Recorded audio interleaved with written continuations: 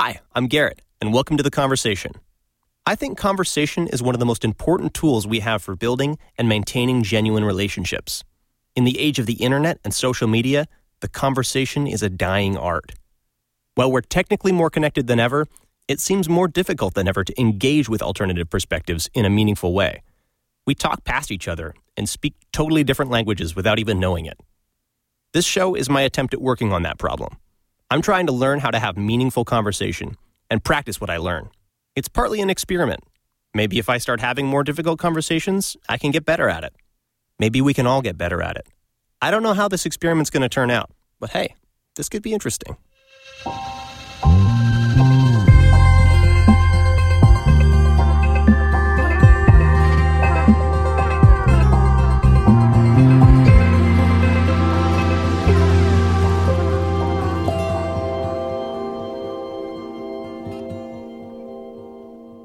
But dude, thank you so much for making this happen. I know it was kind of hard to get it set up and have it actually work out on a day, but I really appreciate, taking time to sit down and well, I mean, just, my just pleasure. to chat with me at all. Thank you for the inquiry. And I'm a little nervous, but I think we'll do some good work here today. That's the goal anyways. This morning, I went and actually listened to an episode of Adventures in Odyssey for the first time in like a couple of years. And I didn't just pick a random one willy-nilly. I chose, I think it was the first ever one that you recorded a voice on. I don't even know what I don't think your character had a name. Maybe it did. Freddie. Episode 2. Yes. Okay. So I should know this, but yeah. Life of the party. Yeah. Yes. Okay. I was blanking on the name too, but I was just like listening through that episode and like, I stopped listening to Adventures in Odyssey later than I should have because you're supposed to just kind of grow out of shows and like, move on to big kid things. But I didn't do that. I liked the show a lot, but I gradually stopped listening just because I didn't find it interesting anymore. Mm-hmm. But back then it was just actually a different show. It was like, it really felt like an audio type of Andy Griffith type show or like Dick Van Dyke. Mm-hmm. It was so much just like this. It was a TV sitcom that you could listen to where it was just just these really casual jokes, this back and forth, really like fun sense of humor. And then there was this Christian edge where like, okay, let's talk about some life lessons as well. Sure. Which that was so fun. But like, I think the early generation of the show, the first iteration of it was pretty mild. Pretty what I would describe as as Davey and Goliath. That's a good comparison. I don't think it was like they weren't trying too hard to stand on a soapbox and like hit people over the head with a particular message, but it was just like, okay, let's make a show for kids and be good to your siblings, listen to your parents, don't lie, just kind of those sort of life lessons of what it is to like be a kid in the world.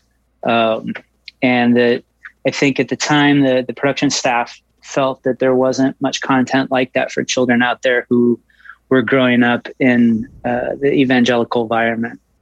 And so there was a big push that was occurring of funding some things like this, and the parent organization that funded Adventures in Odyssey, they I think had been looking for content that they could put out to that crowd.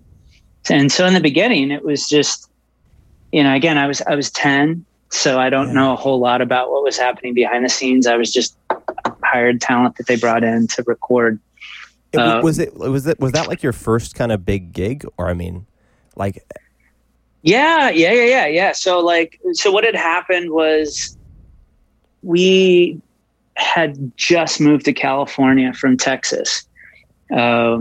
And I did not handle that move very well at all. It was really stressful for me. I mean, that's hard. Go ahead. I said, I mean, that's hard at 10. Yeah, but I had also exhibited some signs of some, what we now know to be mental health issues. I was in a class for gifted students in Texas, and then I had basically a nervous breakdown at the age of about 9. and had to, go to a different school, went to the private school where my mom was teaching. And then that summer, we moved. My dad got transferred from his job. And so we moved to Southern California, and it was a big change. This was like 1987. And so like moving from Texas, where there's very much this like ideology of Texas. Yeah. I call it the cult of Texas. And moving from the cult of Texas to the cult of California, right, was a big head trip. And I was really miserable. I would have a lot of nightmares, things that nowadays, and as we get more into my story, it'll start to make sense. But I was clearly going through something. I was upset. I was depressed a lot. I didn't like the school I was going to. I didn't like the house I was in. It was just a huge culture change. And I think in that disruption, my mom was looking for activities to put me into. And I was always into sports, but I had like the year or two leading up to this, I had shown an interest in plays. I had done a play at school, and then I would always be like putting together little shows and dragging my friends into it, or puppet shows with the stuffed animals in the room. A number of times my parents had to like sit through some awful play I had created at like the age of 8. Awesome. And so to her credit, she, I think, found this was stuff with scripts too. Like you were going all out on these plays. Oh, I mean, yeah, no, I would write. Wow. I would force my brothers to rehearse the lines. Yeah. No, That's it was fantastic, man. It written. These were, what does Spike Lee call his movies? Joints. These were Dave Griffin joints. Like these were written, awesome. Produced, directed. I think one time I put on a circus in my neighborhood and like forced all the kids to be in my circus. You didn't find any like bearded ladies or anything among your friends? No. This was so like every year, like Barnum and Bailey's would come through Houston. That was like a big stop for them. My dad would take us every year, and I was just the spectacle of it was fascinating to me. Right. And all the moving parts and the different performers and the different things that were happening. And so somewhere I got the crazy ass idea to like put on a circus. And I think I did some magic tricks and things like that, and roped in some of, all the neighborhood kids, and, we sold tickets, and the parents came out, and it was really cringe material, I'm sure. But this is before the move, right? What's that? This is before the move, though? Yes, this is before the move. And so I think my mom had seen that there was like an interest that I had in the performing arts. And so when we moved, she was kind of shopping around for different churches, and she stumbled upon a woman who she was putting together a theater group for kids. And I think my mom felt at the time like this is a good way to put this kid's energy into. And instantly, like I shined at it pretty quick. We were doing a play with Johnny Erickson Tata, and I was cast as one of the leads. And then during rehearsals one day, the woman who ran the group called about 10 of us up. She's like, you need to go to this location and there's an audition, and really didn't give us much more information than that. And so I went in just kind of wide-eyed and green, and there was a script and, little, one of these like little flat tape recorders with like the really cheesy, like 1982, like tiny little microphones. And awesome. It was me and another young girl from our acting group, and read it, and it came naturally to me, because the number one skill set for this was, can you read without making it sound like you're reading? Right. Can you read in character? Can you take direction? Can you understand the script? And it just flowed for me pretty easily. Mm-hmm. Did not take any work at all for me to like figure it out. The way some kids like pick up a basketball and it just makes sense, or you pick up a guitar and you're kind of like born with. Because I mean, I notice I meet some people and I'm like, okay, we'll pass around a book and like let's read to each other, and it's like some people just have this where it's like the words jump off the page and come alive in their mouths, and other people it's just like, okay, I see that you're reading and I could hear the words, it's but it's not something that you so much like can even teach. It's just like you either have it or you don't. And I think too, it Yeah, because like in school you would do that where, and there's definitely the kids who really, are maybe struggling with a learning disability or dyslexia or something like that. Yeah. Or it just doesn't, the way it processes, it just is a difficult thing. And I think in the early years, that was a problem that they had when they were casting, was trying to find kids that, at a young age, the age range that they're trying to put this program out for, is like 8 to 12. So trying to find kids in that age range that can then read naturally and have it not be sort of like a clunky, where you get a cadence or you get a clear stumbling over dialogue. I think that was a pretty hard thing for them to find. And so when they found me, it was like, here's this little 10-year-old kid with, and I wasn't like Hollywoodized. Basically we had just moved maybe 4 months before. So it was a pretty quick thing that occurred. And it wasn't like my parents were pushing me into the career. I think they were just looking for something that I liked to do. And when I found this, that was it. Like, this is what I like to do. Yeah. What did it feel like a little sense of, I mean, like you said, you went through this move and it just like, it felt like the culture or everything that was like your world it was gone and you just felt totally out in the middle of nowhere. Did this feel like a little kind of like slice of home to like? No, it didn't feel like home. That came later. And that did come later for sure for me. It was more like finding a reason to exist, if that makes any sense. Like, wow. It was bigger than home. It was like this realization that, I mean, my very first recording, the way they did that was before they ever moved to Pomona, they had a facility in Whittier, California, and they recorded episodes 1 and 2 in this studio, and like the building was vacant because they were moving over to Pomona. It was this really spooky like place to go to, and it was the only time I ever recorded like this with them, where it was a flat table with like a spider's legs coming out of it, of microphones coming out from the desk, and so 5 actors gathered around the 5 microphones around this table. And, I'm sitting right across from Hal Smith. Yeah. And, somebody says to me like, oh, he did Winnie the Pooh. And you're 10 years old and like, wow, this is huge. But it's easy and it's fun and it doesn't, like, I'm nervous, but I'm not so nervous that I can't do it. It's because I think I was a kid that was good at sort of tapping into my imagination. And that was and that I think also comes from like reading at a young age. Yeah. So it's very easy for me to get caught up in the world. And so even though I was scared and didn't know what I was doing, it still felt like I belonged here. And that, sometimes when you're around adults as a young child like that, you feel very much like a kid. And in this instance, I didn't. And I wasn't being treated like a kid. I wasn't being talked down to. And so it was this very comfortable thing. And in a place of like disruption and chaos in my life, it actually felt very grounding to have something that felt good. And, brought me those positive dopamine hits in the brain, as opposed to like, I don't understand why in California, the school is outside, like, where's the hallways? Where's the, where are the tornadoes? Where's the, where's the like weather?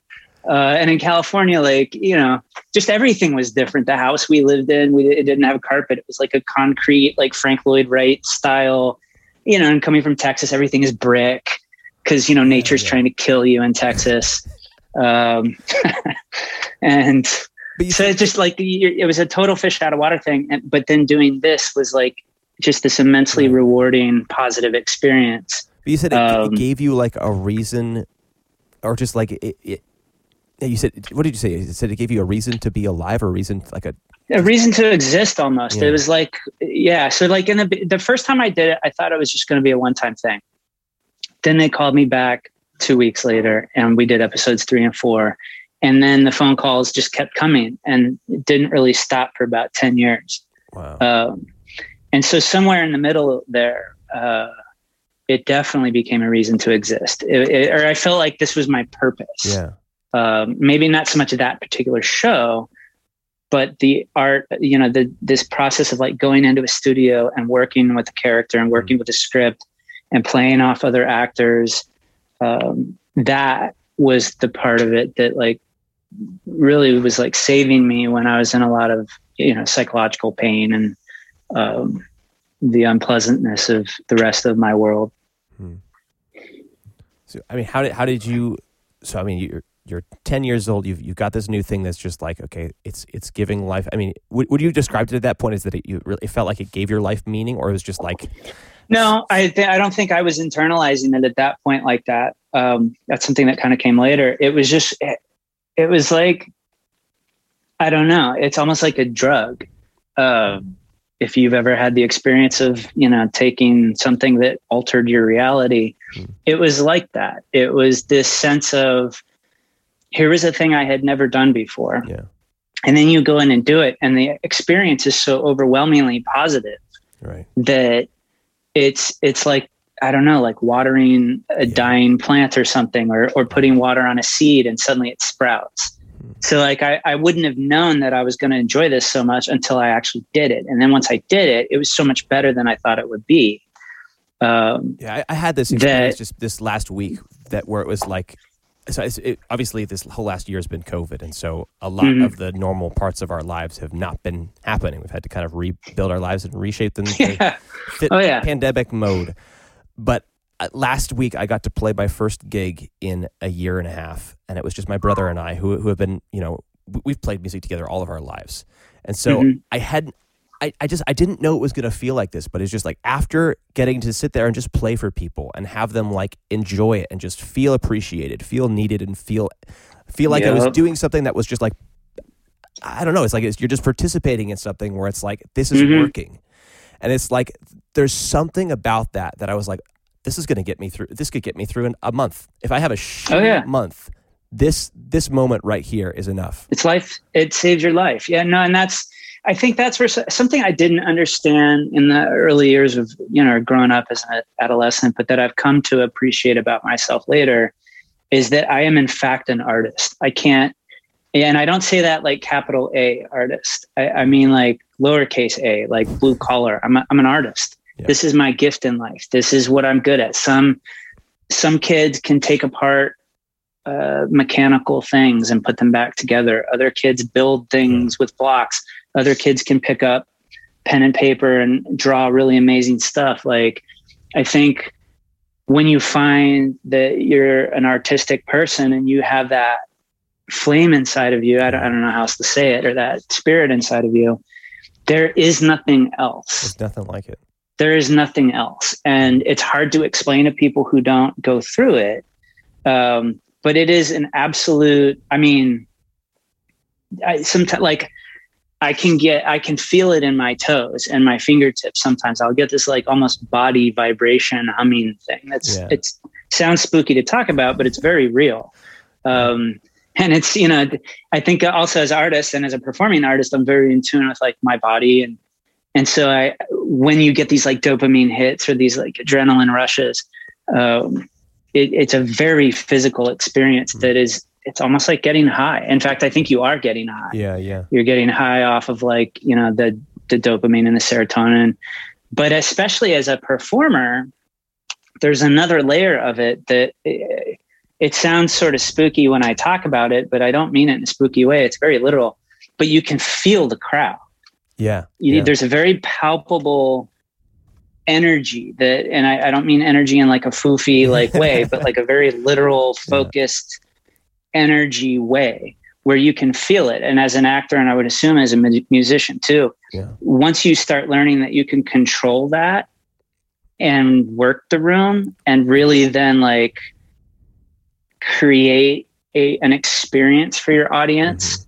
And there's this energy transfer between them and you as a performer. And there's just nothing else like it. It's utterly transcendent as an experience in life. maybe somebody who's a healer who saves somebody's life, it might be something similar, but it's like, it's us going to 11, so to speak. Yeah. And so it's something that's it's hard to explain, but you can see it like in the eyes of like a really good athlete kid. Yeah. And they just scored a touchdown or they scored a goal or whatever. And you see like that light in their eyes as just like, okay, this is why I exist, and they shine. And I think as artists, we have that too. And I don't know, in Canada, it's probably a little different. In America, we don't give a shit about artists. So you are really not encouraged to become an artist down here. And so a lot of kids don't find this out about themselves until later in life. There's not ever a concerted effort to really develop these skills in children. And so for me, it was kind of like a shock.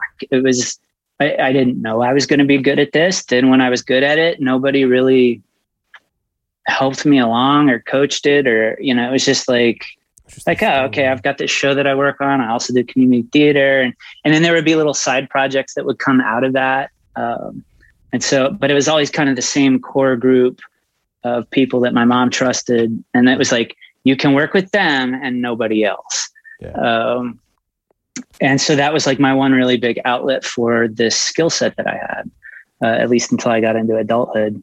Yeah. But yeah, I can imagine like that feeling you're talking about as a live musician, especially during COVID. Yeah. Same thing. Like, my life path has gotten me further and further away from performing. And so the rare times I get to do it now, holy shit, it is. Yeah.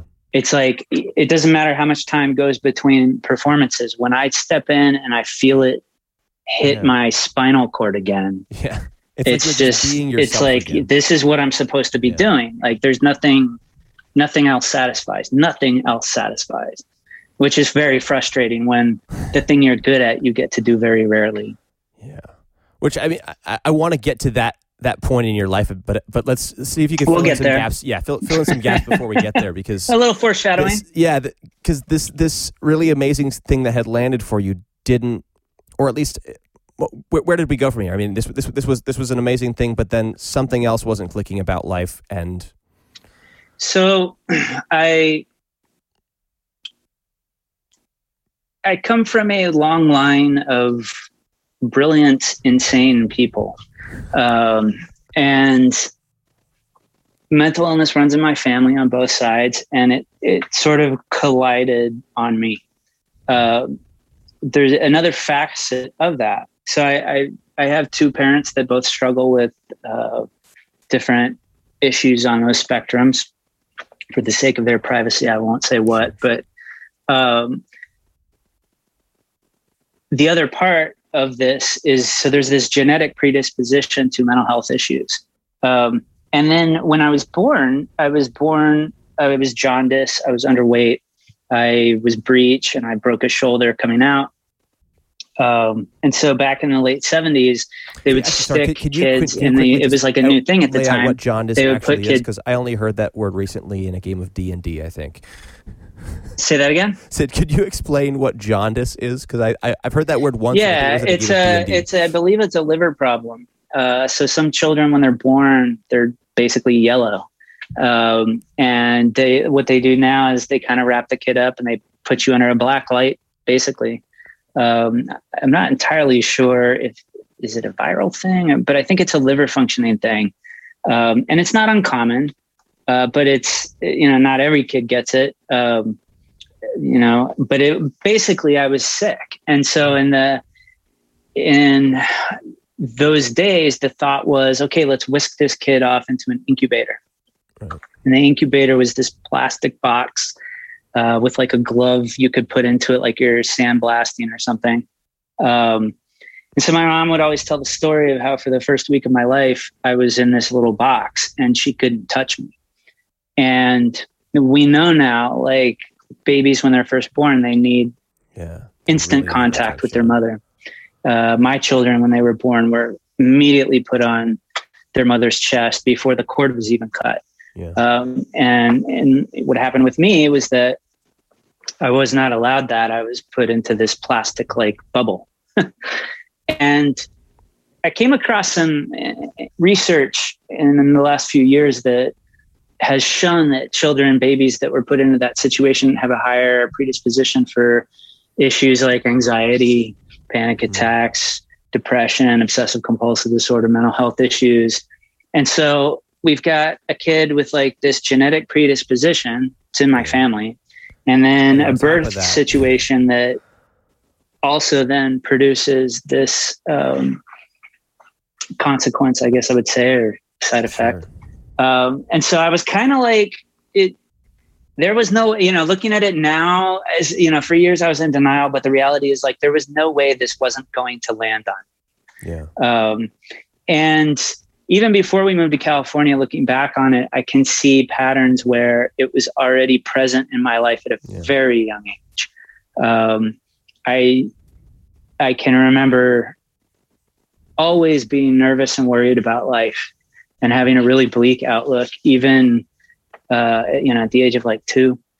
I just always had that, I was definitely an obsessive compulsive. I always felt like I was being watched.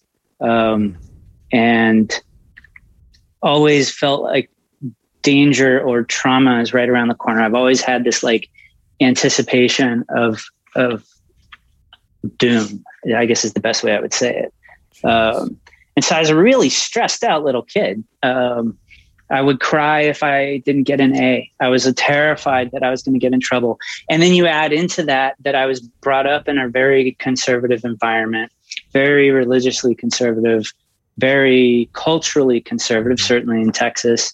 And there's like almost a deep paranoia built into American evangelicalism, where it's like there's this scary idea that like that the Antichrist is coming and all this. And if you're a kid that already is like fearful, that was like napalm in my brain. Yeah. That like church scared the shit out of me as a kid. Like it was never something that was ever pleasant or fun. It was terrifying. And, the concept that, like the world's going to hell and there's nothing we can do to stop it. The idea that like I'm just a terrible person that doesn't deserve to exist. And so then you add to that like a predisposition for depression, and it's just like it's a perfect storm. I mean, it's a wonder I'm still here today, because like I was never happy about anything except for performing. Right. And so what started happening, as I'm getting into this show and then the parallel of my life, because the show really tracked with my life until I got written out, and I was on the show for a good 10 years, which is unusual. And so there's a lot of parallels in the way they wrote that character and things that were happening in my life. But in my personal life, I was horribly depressed. I can remember, I was thinking of suicide when I was in the first grade. I can clearly remember that. Like just my whole life, I never felt good. I never felt like a good person. I never felt worthy of existing. And then these things were kind of reinforced in Sunday school. Not intentionally, but like, right. I would ask questions because none of it ever made sense to me. And I would just argue and be so frustrated with like my Sunday school teacher and my parent. I had one parent that was very religious and one that wasn't. And so that created some like tension, psychological conflict of like, well, which of you is right? And I'm forced to go with this parent to do this thing. And whenever I go there, I don't feel good because, things I don't realize until later, as an obsessive compulsive, I sometimes get stuck with really unpleasant thoughts in my head. Well, when you're an 8-year-old kid in Sunday school and you're trying to have your Sunday school teacher explain this to you, they don't know what the problem is. And, it's 1985 and nobody knows what mental illness is. And so you get a lot of messages that are really frightening. Did you end up having a sense of the dissonance? Like, as far as like, I mean, this thing that you found that suddenly just like feels so right, being deeply connected with that, same religion, obviously that was landing in a very difficult way for you. How did you process that? So I did. Well, for me, there was never, I get asked this question a lot, or some variation of this question, like what did the show mean to you?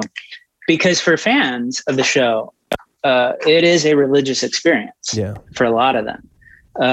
And so for fans, it's a really deeply, deeply spiritual thing. As a performer, it's a script.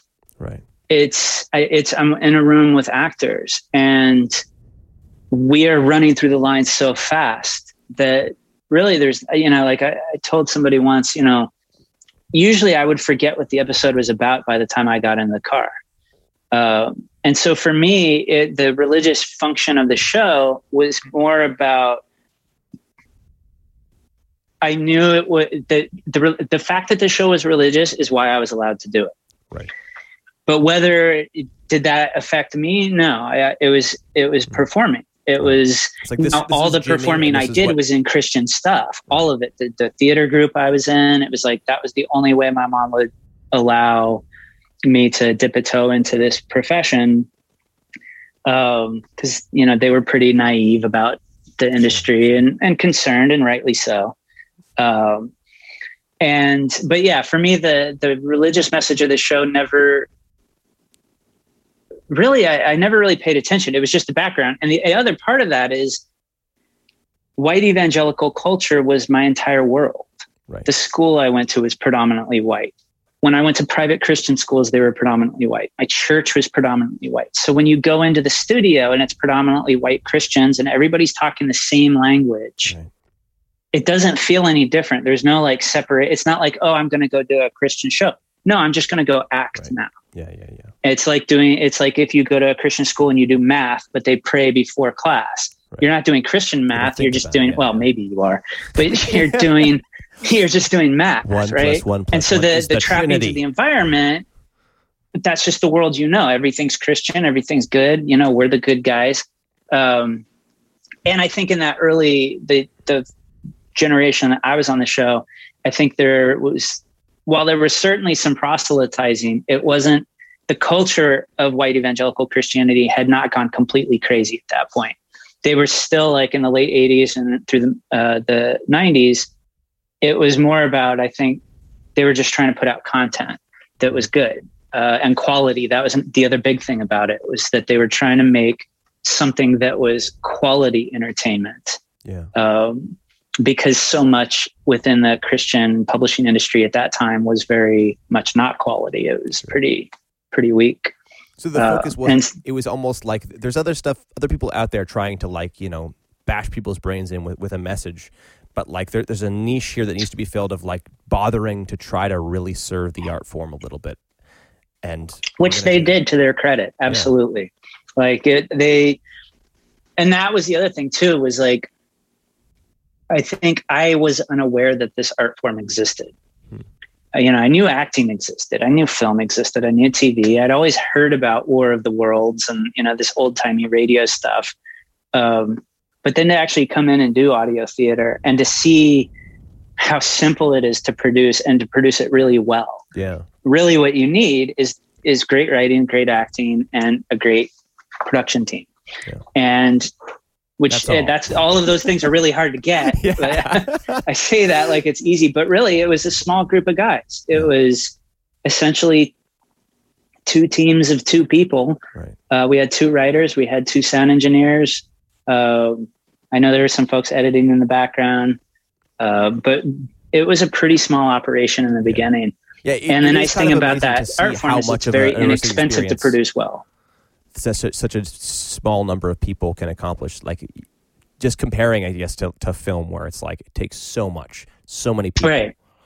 Now, here the beauty of that is that you can put a little bit more money. I don't know what their budget was back in the day. Yeah. We were getting $75 session pay, but it's not, you don't need CGI. Which didn't even exist at the time, but it was really simple sound effects.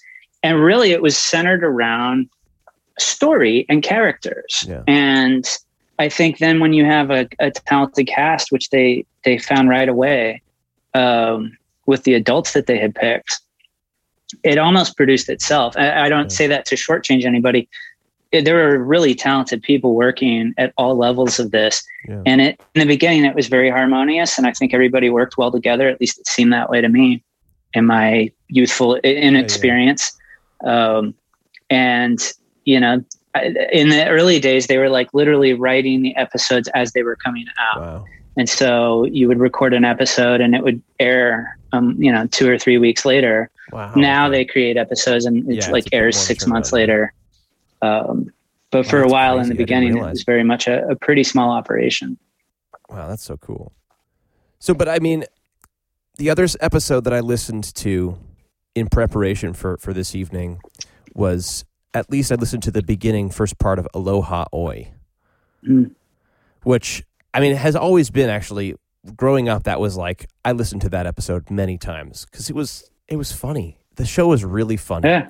And like there's such fun dynamics between all those characters, and it's like this perfect tragedy of, okay, you think we're going to have a great family vacation? Crap. The Rathbones are coming with us. Right. Yeah. Yeah, those are my favorite episodes to record probably ever. And that was kind of the pinnacle of the experience of recording. My character is very interesting. So the first year that I recorded, I played a lot of different characters. Yeah. Okay. And then finally they needed to give me like a regular thing. So they created the Barclays. And so a lot of the episodes I did tended to be kind of stuck with the same cast a lot of the time. And this was also, I think, when Will Ryan was striking the show because they weren't union. Right. And so, never did episodes with Eugene. And so it was kind of rare sometimes that we would get to work with some of the rest of the characters that existed in this fictional town of Odyssey. A lot of our episodes were really like family drama based, brother and sister fighting. Oh, we think the parents are getting divorced. Oh, it's, Thanksgiving, whatever. And Aloha Oi was notable for a couple of reasons. One, it was 3 episodes, which meant that I was going to get to record for at least 2 days, which for me was huge because I would get a phone call and just, I couldn't wait all month long. It was like, okay, I get to do it again. And I would spend all month in school, just miserable as shit, just literally like watching the little secondhand like tick. Because I knew each second was getting me closer and closer to the day when I don't have to come here and I can go to Burbank and record and do the thing that I'm good at. And I did not realize at the time how unwell I was. I think one of the things that, and I'm going to jump around here a little bit. One of the things that I think makes me a good actor is the fact that I had been struggling with this problem my whole life. And you can't tell people that you feel like you want to die when you're 10 years old. People look at you weird and you get in trouble. I remember one time drawing a picture of myself cutting my head off in the 3rd grade, and I got called into the principal's office. And so you learn at a young age how to fake it and how to be something you're not. And so I think naturally there's this tendency towards acting. And so this is my only outlet. This is the only way I get to do it. I'm also really miserable in my life. And I think I was 16. So we're going through adolescence and all the chemical changes in the brain. Accenting and what was already here. Difficult. Yeah. So like we've got this like a storm brewing in this little kid. Right. And when I would record that experience that you had performing the other day, that amazing feeling that you got of a sense of purpose and a sense of just like the stars aligning in your world and everything fits and feels good. And it's just pure love coming out of you through this vehicle of music. I would get to experience that. And then I would have this massive crash afterwards because now I have to go back to my regular life. Yeah. And I'm a kid, so I don't really have any control over my life. So it's not like I can, go make a career out of this and, sleep on a friend's sofa in North Hollywood. I'm stuck. Like I have to go back to school. And so there were these 3 episodes. It was a 3-parter, and we got to do it with the actors who play the Rathbones. At the time it was Walker Edmondson, and Steve Burns, Rodney, and a bunch of people that I didn't get to see a whole lot of. And these episodes were hysterical. Oh my God. It was some of the best comic writing ever.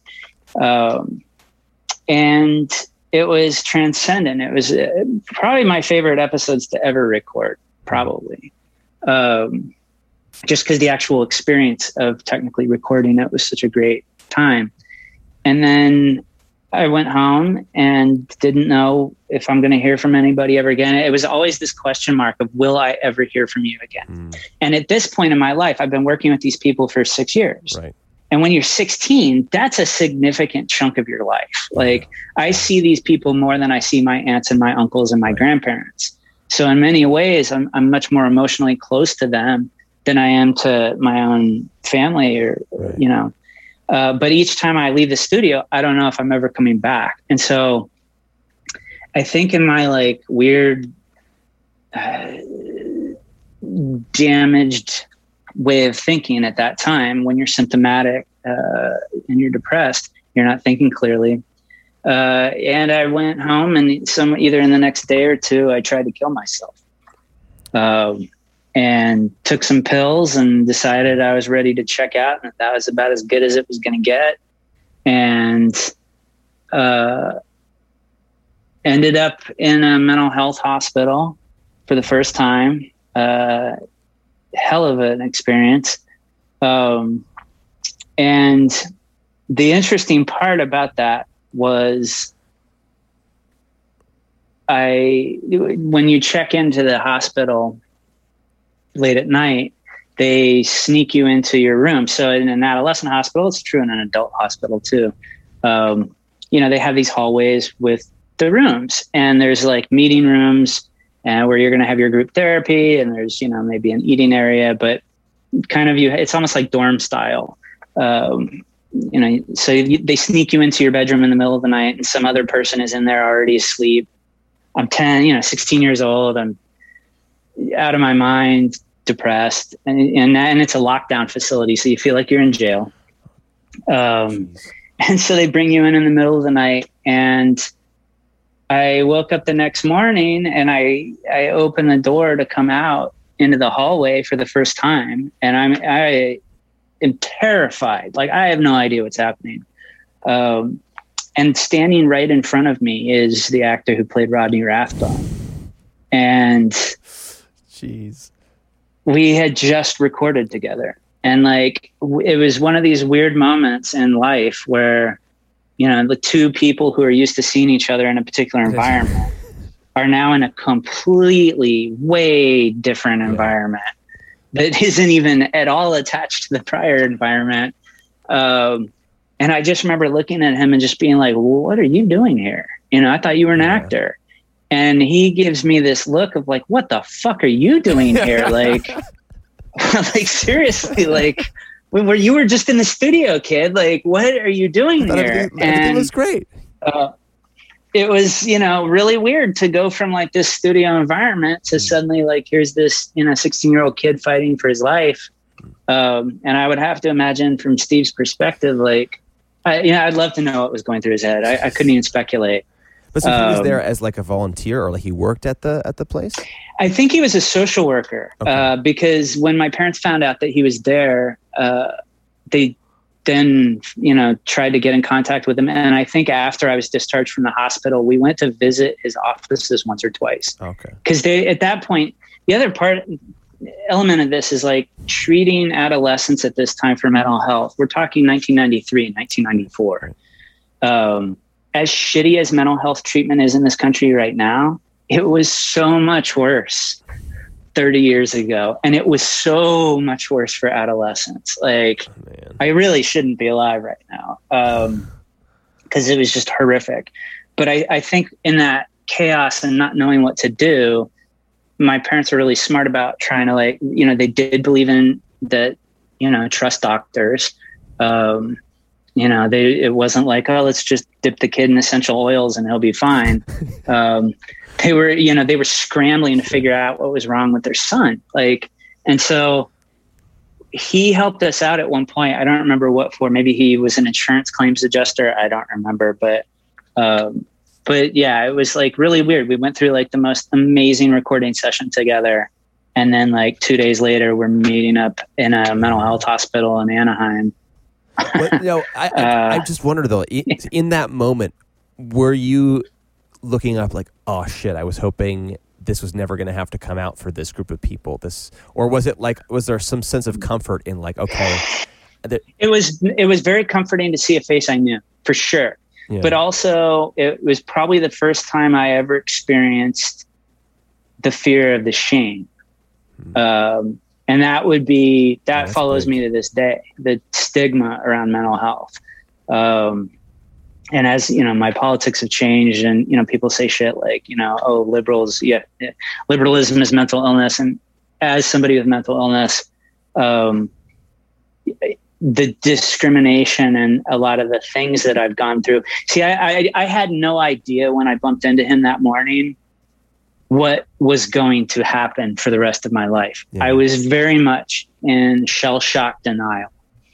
And my whole time in that hospital, I just kept saying to everybody, I was like, no, you guys don't understand. Like, I'm not as bad as you. And, there were like kids who struggled with gang issues, with severe addiction. Like at that point, I'd never done a drug. I'd never had a sip of anything. Like I was straight-laced little, evangelical kid. And, now I'm surrounded by kids going through abuse and, right. And just, I was in total denial of the severity of my problem. Kept thinking I didn't belong here.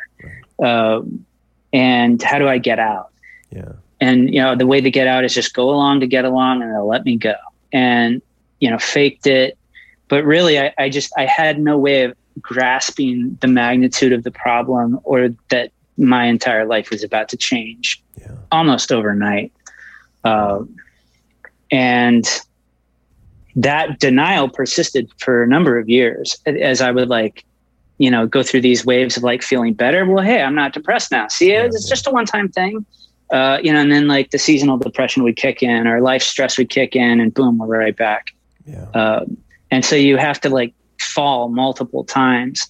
And kind of learn the flow of it. It's like, okay, we're doing it. Kind of. Yeah. Like, so my second suicide attempt was like 4 weeks later and I ended up in another hospital. And then I had a really massive suicide attempt when I was 17 that should have killed me and didn't. I think I took like way too much. And while they were pumping my stomach, my heart stopped.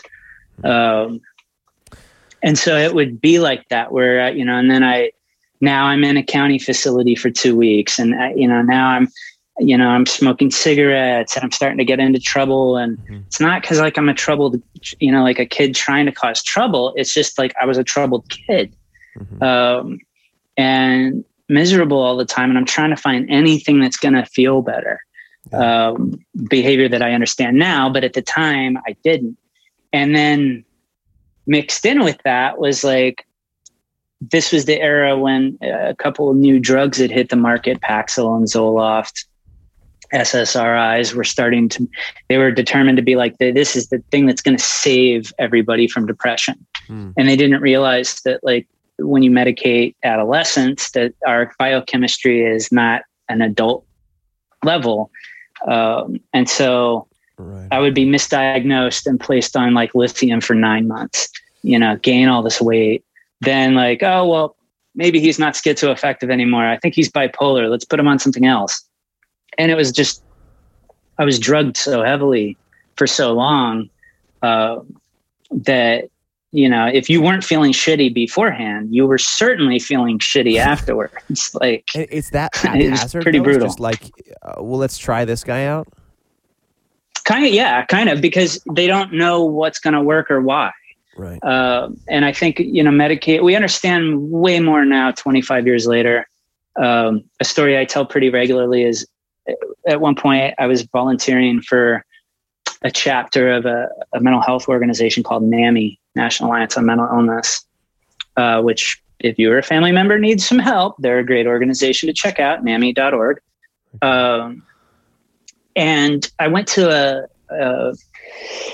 a weekend retreat for mental illness and vendors and organizations, and how can we advocate for this problem better and legislate for it.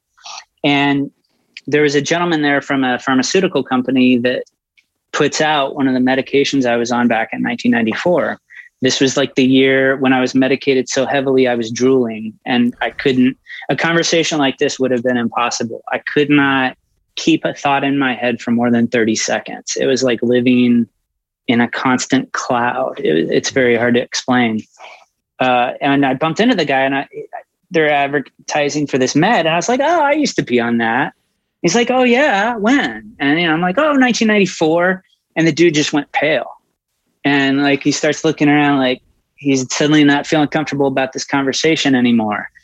And it's because they now realize like they were way over medicating kids and like class action lawsuits. And, now the dosage is like a single digit percentage of what it used to be when I was a kid.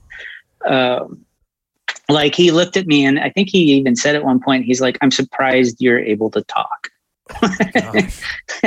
And like, I'm surprised we didn't give you irreversible brain damage. Jeez. So my answer is, well, you may have, we just don't know. Like, we'll find out. We'll see what maybe this is what it looks like, right? Like, gosh.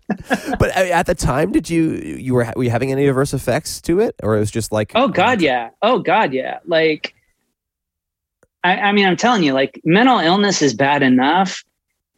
Medicating it is even worse. I mean, it's absolutely life-saving, and I don't want to even joke around to people who might be on those medications to ever get off of them, unless they're not working for you.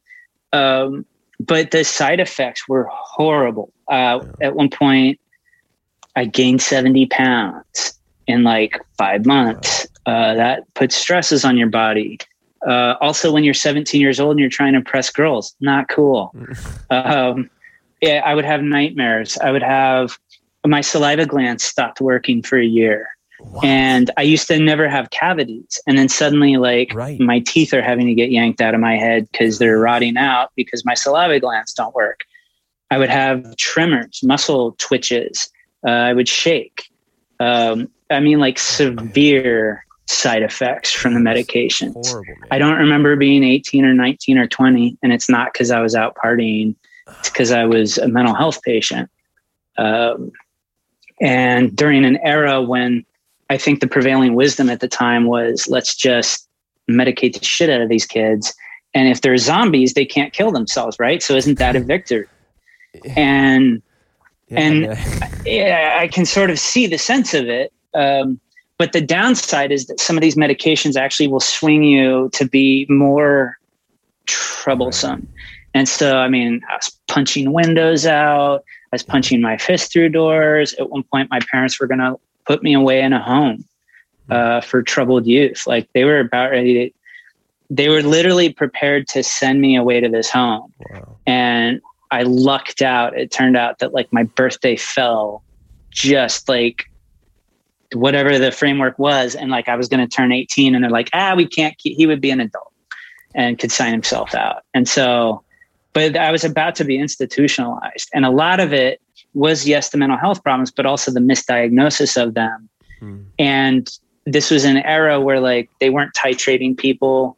So in titrating, for those who don't know, is you gently go off a med while you very slowly bring a new med on. Right. With a lot of these psychiatric meds, they take a month to 6 weeks to figure out, A, does this med work? Then B, does the level of the med work?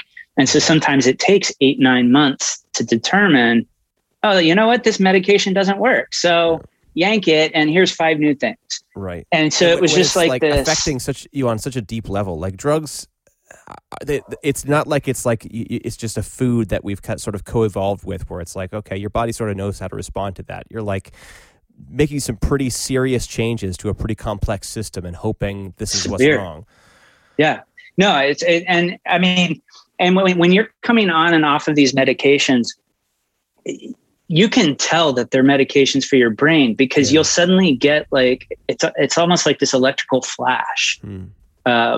You can see it through your eye. Like you can actually, it's like your brain gets zapped. I can't explain it other than that. But it's very much like a sensation that it's both visual and internal, and you can feel it. And it's like your synapses are misfiring. Do you have any sense of almost dissociation, where it's like, oh, that's just my brain doing something, but like kind of. Yeah. And see, mixed in with all of this too, is like, I was still in denial.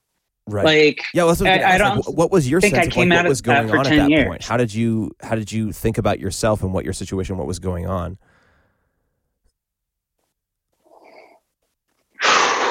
Oh, that's a good question. I don't think I've ever been asked that. At that point, I was so miserable and so absolutely convinced that God hated, because he's certainly not answering any of my prayers. And this is where like a lot of the disconnect of like, now I'm starting to see like people at church are treating me differently. Right. I had to leave high school and graduate early, but essentially basically drop out.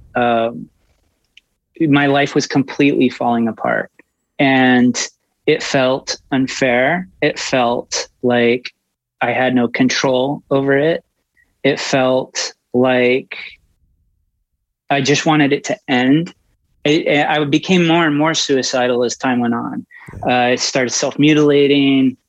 And the way I liken it is kind of to, people will say things like suicide is selfish. Go back to 9/11 and remember the people that were jumping out of the building. Why? Yeah. Why would healthy people who went off to work that day jump out of a building? And the answer is because there's an inescapable fire that's about to consume them and kill them. And so you either sit there passively and let it consume you, or you make a decision to end the suffering as painlessly as possible. Right. And so I think in all of that chaos, my major thought constantly was, I just wanted to end it. Yeah. I want this to end. It's awful. I'm spending most of my life. Yeah, and you observe it a little bit more clearly in like cancer patients or people who go through a health problem like that. But it's, I call it, you become a professional patient. You spend most of your time in doctors' offices and hospitals. You're constantly, having your veins tapped so that they can see whether or not this medication level is healthy. At one point my veins were so destroyed that a nurse came in and, goes to stick the needle in and can't find the vein. So she's going to like wiggle it in your arm and still can't find it. And so then she pulls out and then puts it back in, wiggle, wiggle, wiggle, wiggle, wiggle. Where's that silly little vein? And third time's a charm. Nope, actually it's not a charm. Okay, you know what? Let's switch arms. Go to the next arm. All right. Oh my wiggle, God. Wiggle, wiggle. Can't find that vein either. Like, and just that was your life, is 10 pill bottles on the counter and Band-Aids on your arm from drawing blood, and appetite fucked up and sleep fucked up and twitching, and I can't remember your name, and I can't remember what we were just talking about, sleeping all day. And so at that point, like, if you had given me a gun, I would not be here. Like, it just was that it was such a miserable part experience. Of the reason was just like you didn't have access to something that could end it in a clean enough way. Say that again. So that was literally part of what prevented things from going in that direction. For sure. Not it's one of the reasons I'm very anti-gun. Is that most deaths with guns are suicide.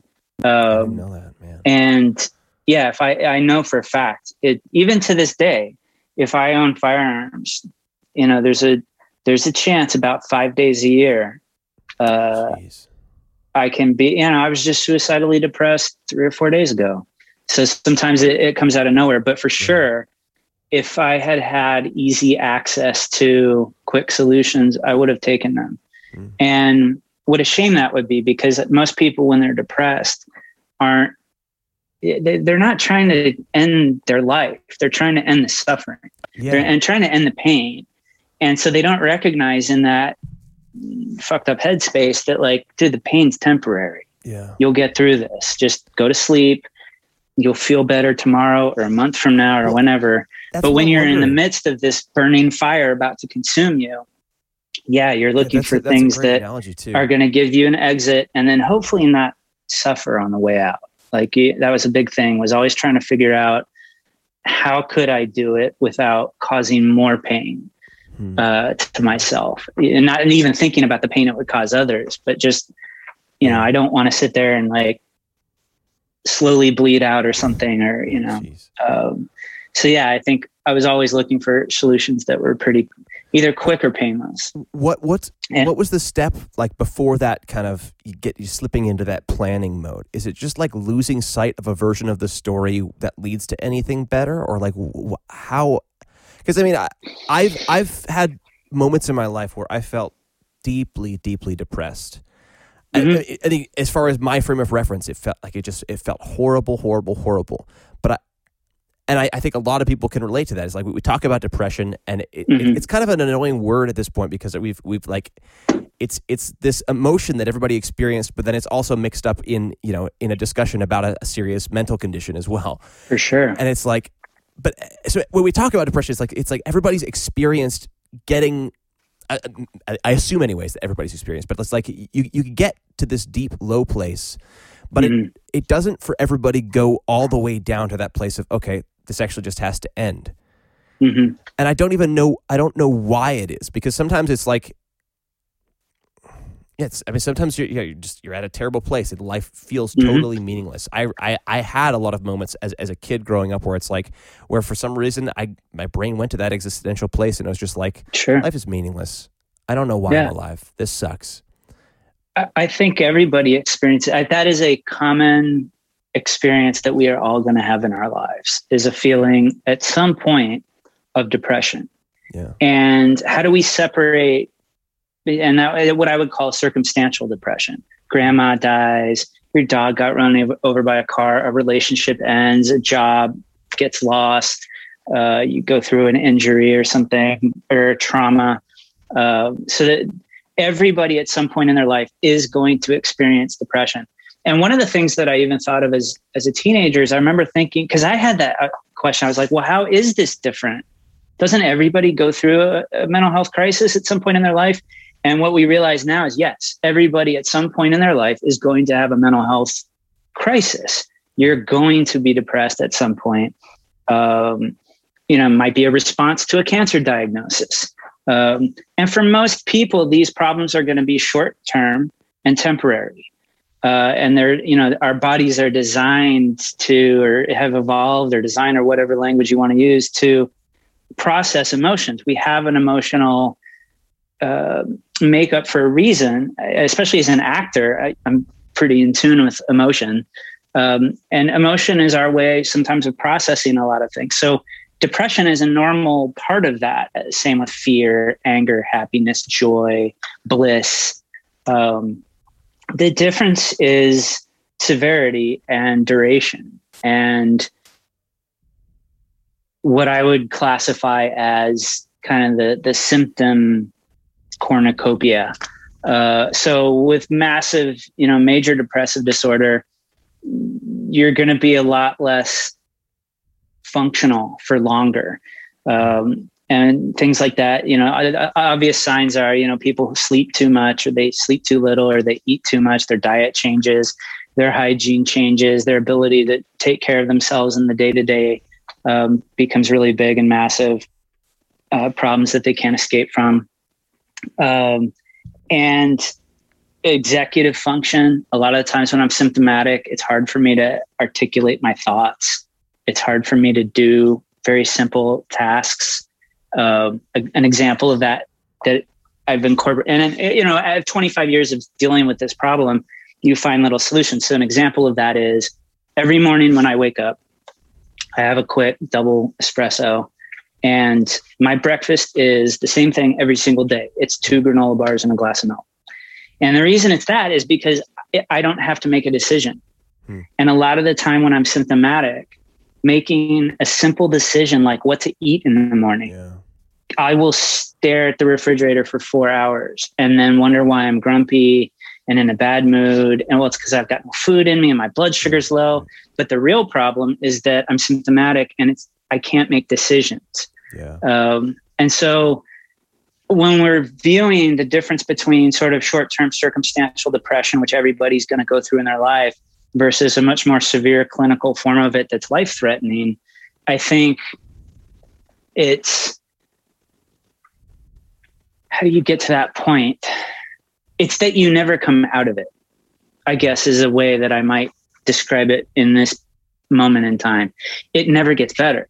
So you never get that like clear period of upswing. I have a brother that's bipolar, and one of the things he's always said to me over the years, because I always tell him, I'm like, man, at least I'm not bipolar. And he's like, at least I'm not depressed. You know, I at least get to be manic and blow all my money and end up in jail.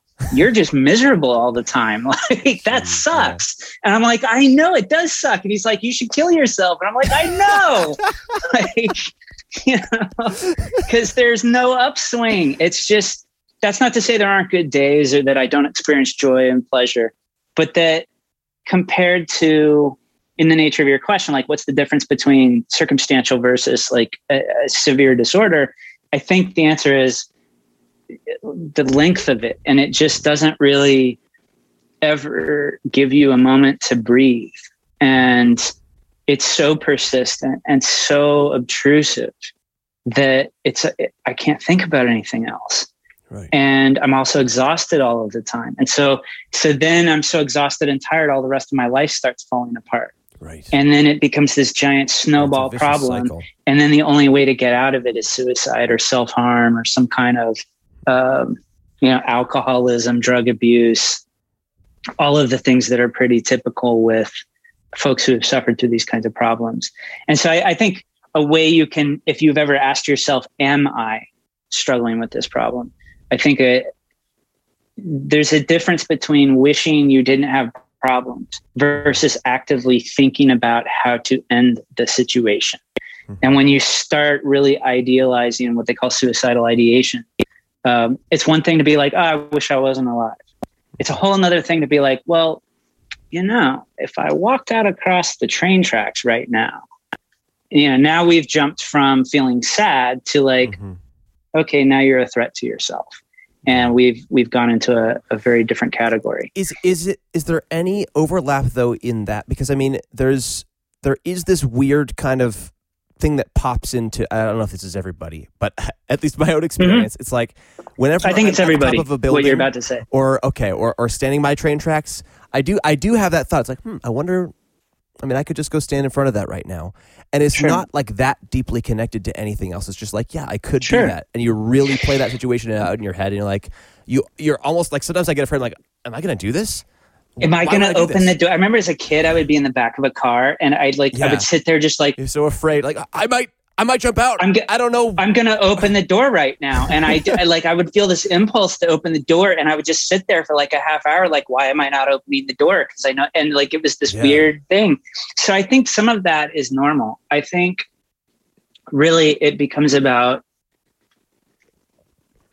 severity and behavior. And like, there's people who have low grade depression and it's serious, but they're able to function and have a good life. Or at least not have a terrible life.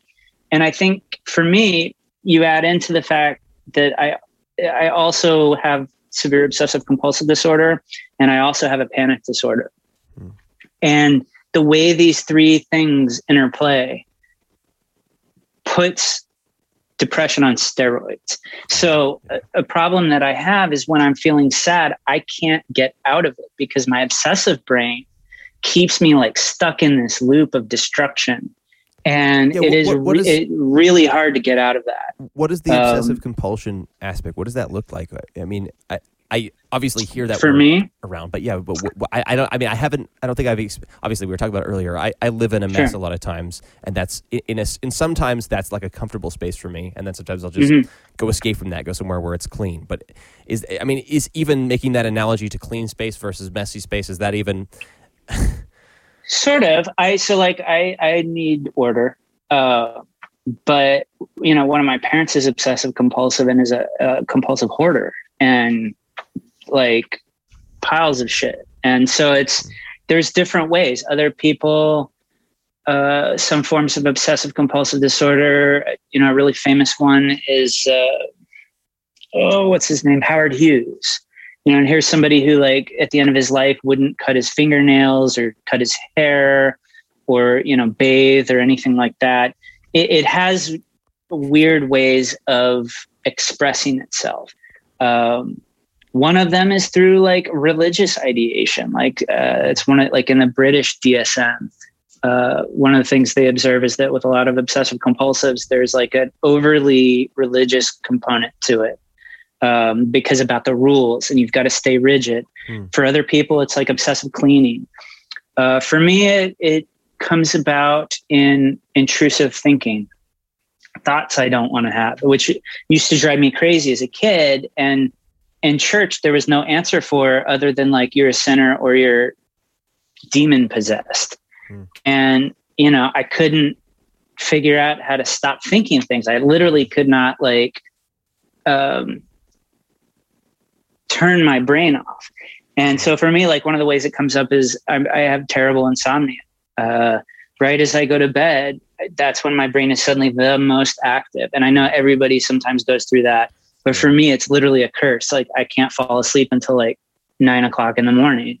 And when you're working, that doesn't work very well. Yeah. Other ways my obsessive compulsive disorder affects my life would be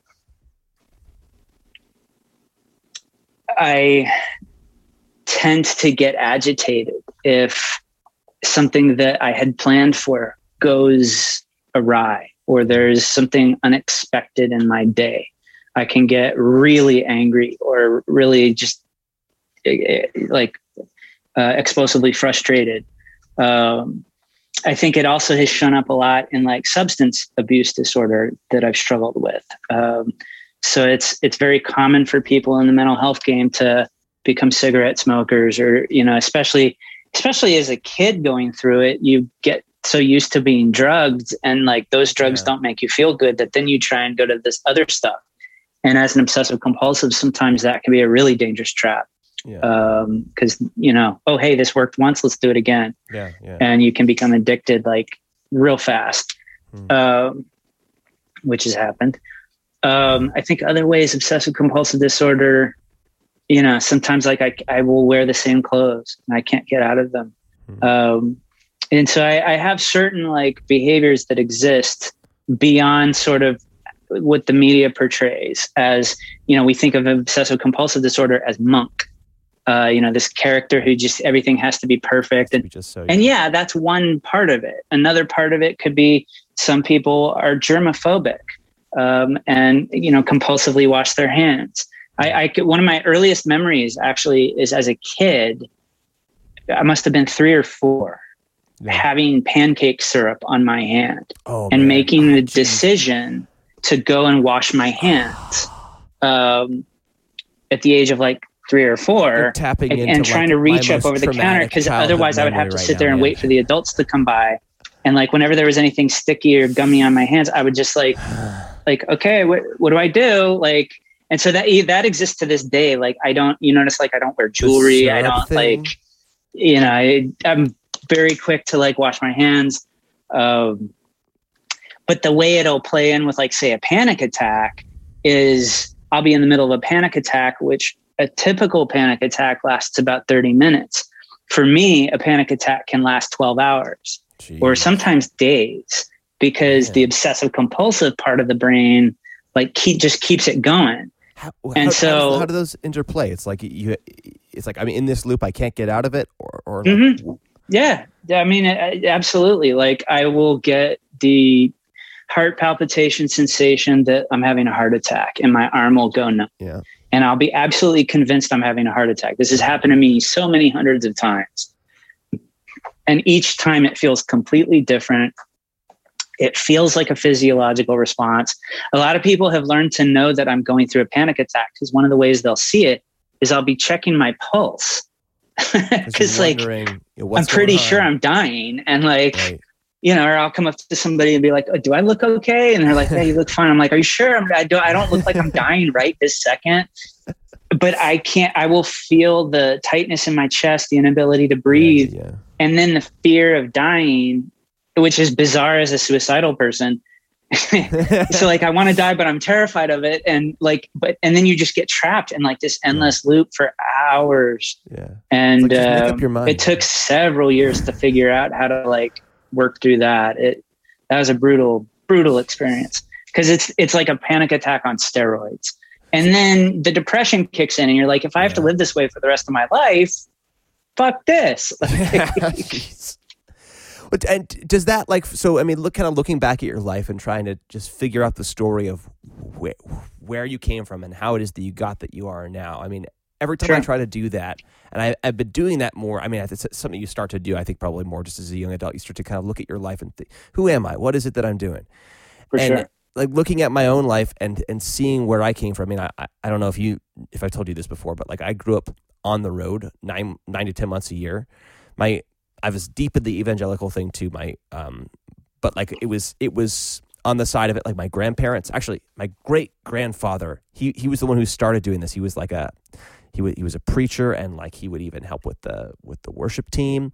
And then it was my grandparents, and that became like that was like, I think even one of the ways, like one of the core parts of their relationship is that they did the music together, right? My grandpa played the trombone, and my grandma played the piano, and they sang these hymns, and it was working, it was landing, and like, and so, I mean, they did this, they went on the road, and like, I was born into a 3-generation line of, okay, our thing is that we go around and we play Christian music and we spread the word of God, you know, and we share the gospel message. And one of the interesting things about this interview that I have been excited about is like the thing you and I share. And I've thought about this for so many years over my life. There's so few people I've ever actually talked to about it. You're one of the few people, I don't think I've ever been interviewed by somebody who also had their childhood exploited for adult religious purposes. Like there's not a lot of people that understand that. It's a very unique experience. Well, and especially like, and you've been through it too. So like, and I don't mean that in a negative connotation, but just a literal one. Like, both of us have processed this. Is like, I look back and I see what was happening, and I see where my grandparents and my great grandparents and where my parents' hearts were at and what they were trying to do. And it was like, I have so much respect for that. It's like they were trying to do the thing that they thought was the best thing that they could do with their lives. Right. Sure. And it's not like I have such a deep revelation of what it is that humans are supposed to do that I could even deeply argue with that. I mean, there's different ways in which my life seems meaningful to live to me, but it's like, you know, good on you guys for trying to do something with your lives and trying to do something meaningful. Like that, for sure. That's something I can appreciate and try to live off of and try to, you know, continue with. But, you know, but as far as doing that and then having, you know, being a kid growing up on the road and like doing what my parents were doing, it's like, okay, I don't get to make a choice here. You don't get to opt out. I don't get to opt out. I mean, I'm a kid. So I eventually figured out something where I could do, okay, I guess I could play drums. And I mean, that was like, I'm a very social person. I love talking to people. One of the deepest motivations I have in life is just like, you know, I can convince myself to do almost anything if it's in some way related to a community or in some way related to a group and like, you know, being a part of that thing. Like I hated reading books until I joined a book club with my friends, and it's like now it's like I read books all the time. It's like I just need to be part of something. And so like, I mean, when I figured out how to, you know, well, I mean, I guess I didn't get to experience that as deeply as I wanted to growing up. I really wanted to have real friends. I wanted to have friends in person, but traveling around, I didn't get to kind of kills that. Yeah. So it becomes very much like your family is your social circle. Yeah. And so I had pretty strong relationships with a lot of my family members, but I had this I was listening to a guy recently that I've just started to kind of get to know, and he's a great lecturer at the university about an hour away from me in Toronto. But I've been listening, and he introduced me to this great word, domicide, which deeply resonated with me, which is the idea of your home dying, basically, or like feeling like all your sense of home and your sense of like of where you belong has died, and it's like you just don't know where you fit. And I really that domicide, that's something that I really that's the word I was looking for to describe how I felt growing up, because it was like, okay, I mean, I had these key moments. I figured out how to like play some music, and I was able to do that with my family, but I was not able, I did not have a sense of home, and I really, really missed that, and I felt very lonely. I could identify with that for sure, because I think moving a lot as a kid, because we moved multiple times, feeling kind of like I don't fit into whatever culture I'm supposed to be in. Yeah, I think also as like the child actor thing hit, I had fewer and fewer peers. And then when the mental health thing hit, I had fewer and fewer peers.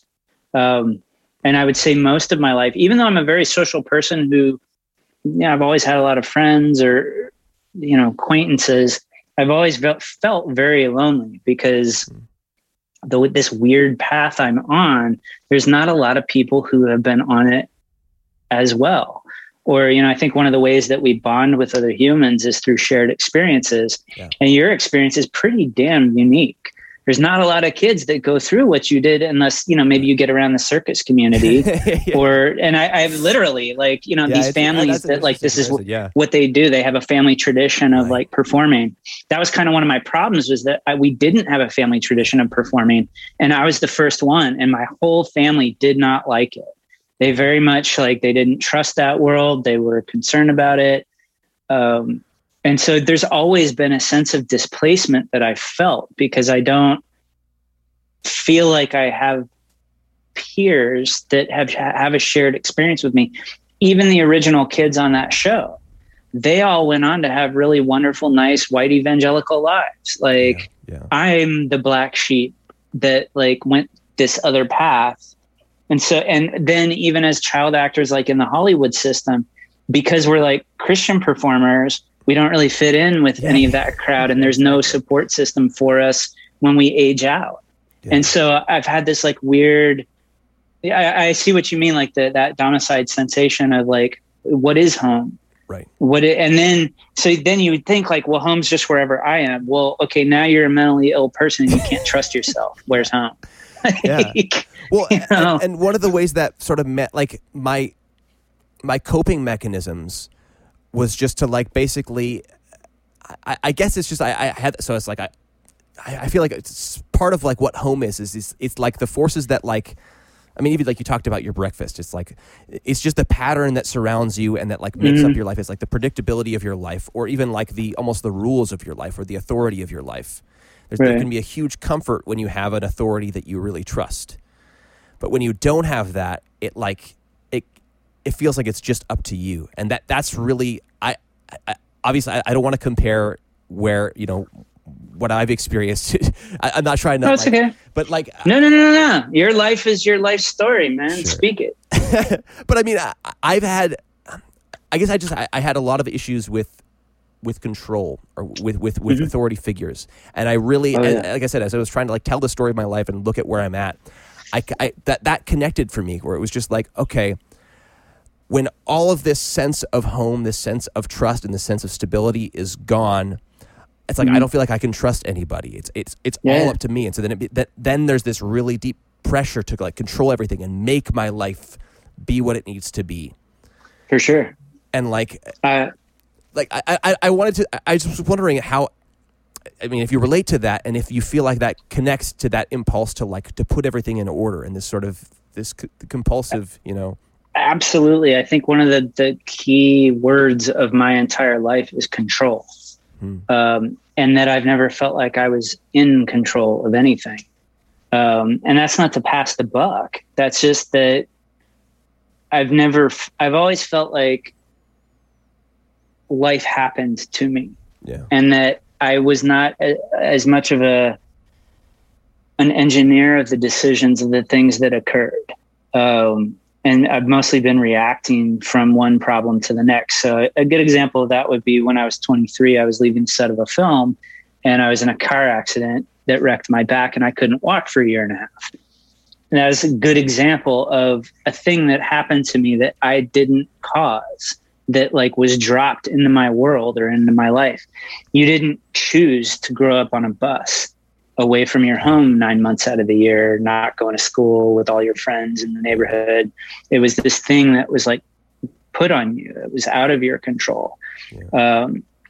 It's why it was hard for me when Adventures in Odyssey, when they wrote me out of the show, it wasn't that they were just like putting an end to the character. They were putting an end to me, is how I felt. Was like, wait a minute, you all are my friends. You're my family. These adults that I've been around for 10 years, this is where it did become home for me. Mm-hmm. It very much became like a very close, intimate, familial thing that where I trusted these people. Oh, now you're written off. Bye.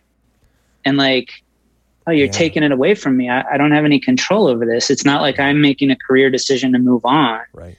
So I'm not when making. Did that happen? Like how old were you, and how did you? I mean, did that set in motion a big spiral again? I think at that point I was already spiraling. So when I went through like 3 suicide attempts in the span of a year from the age of 16 to 17. And then I was just a mess from like 18 through 20. And I recorded a couple times. I think a number of things were happening behind the scenes that I didn't understand were going on. Number one, they finally found a new Mr. Whitaker. Right. And after Hal died, they leaned on our characters, especially the Barkleys, quite a bit, because we still sold albums. And we were like an easy, like cha-ching, as they're, going on this 3-year search. Then also they finally decided to go union. Well, they had been using me as non-union talent for 10 years and whoops. So I think there like a decision was made like, okay, let's put an end to the old era. Right. And then we'll start hiring like trained actors and things like that. And so, I had no warning. I was 20. They brought me in for this episode and I see the name Whit on the script for the first time in like years. Like it was, and I was like, oh my God, something has changed. Yeah. And then Chuck Boltier, whoever, I'm reading through this. I'm like, wait a minute. What do you mean we're moving out of Odyssey? Oh, well, we're going to do a spinoff series with you guys. And I knew it was bullshit, but we're going to, we're going to create a show just for you. Maybe they thought that for a minute. But I also suspect that like they knew that I must have been going through some issues, because I had said to one of the writers, hey, you guys should do an episode about this depression stuff.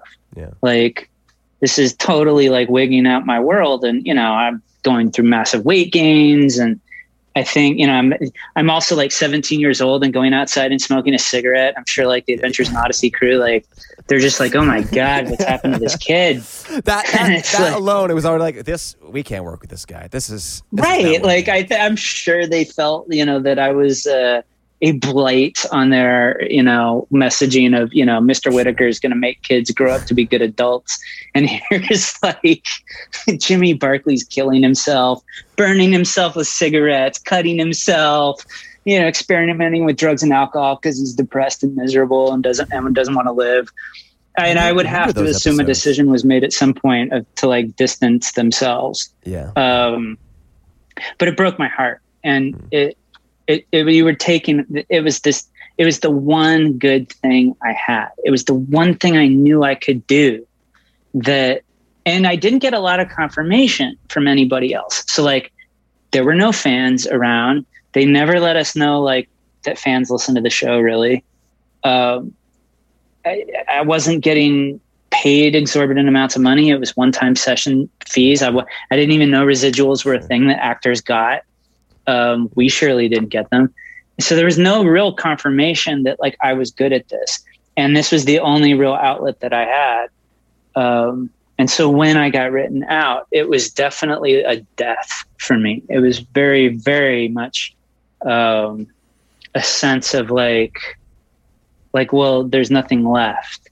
And the years that would follow that, I was very much kind of what you describe of like that, like homeless almost, you know, even though like I've got housing with my family but something is amiss. There's no ability for me to even feel good anymore. And I think that it's not so much that I spiraled at that point. I was already at the bottom of the barrel. Yeah. And I just think I existed there for a very long time. You know, tried to get myself out of the barrel multiple ways. Sometimes you try and climb out of the barrel. Sometimes you try and drown yourself in the bottom of it, or set it on fire in the hopes of like self-immolating. But and in the mental health game, you're so fucked in that position. Yeah. The one thing you'll learn if you ever have the unfortunate experience of going through mental illness is just how truly like crap the entire world will treat you.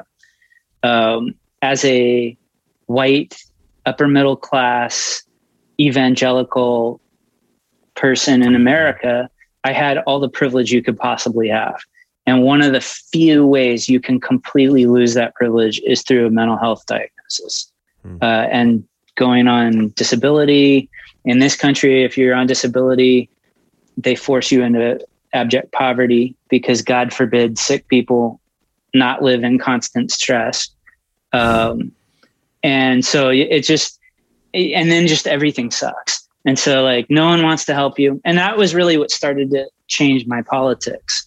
Where suddenly a lot of the promised things in this white evangelical culture, now that I was dealing with this health problem, all the narratives I had been taught in my life about the way the world worked, they were like blowing up one by one. Right. And, you know, one of the examples I give is I had been told all of my life, taxes are bad, taxes are theft. And government, what is it Reagan said in the 80s, like the 13 worst words in the English language are, I'm from the government and I'm here to help.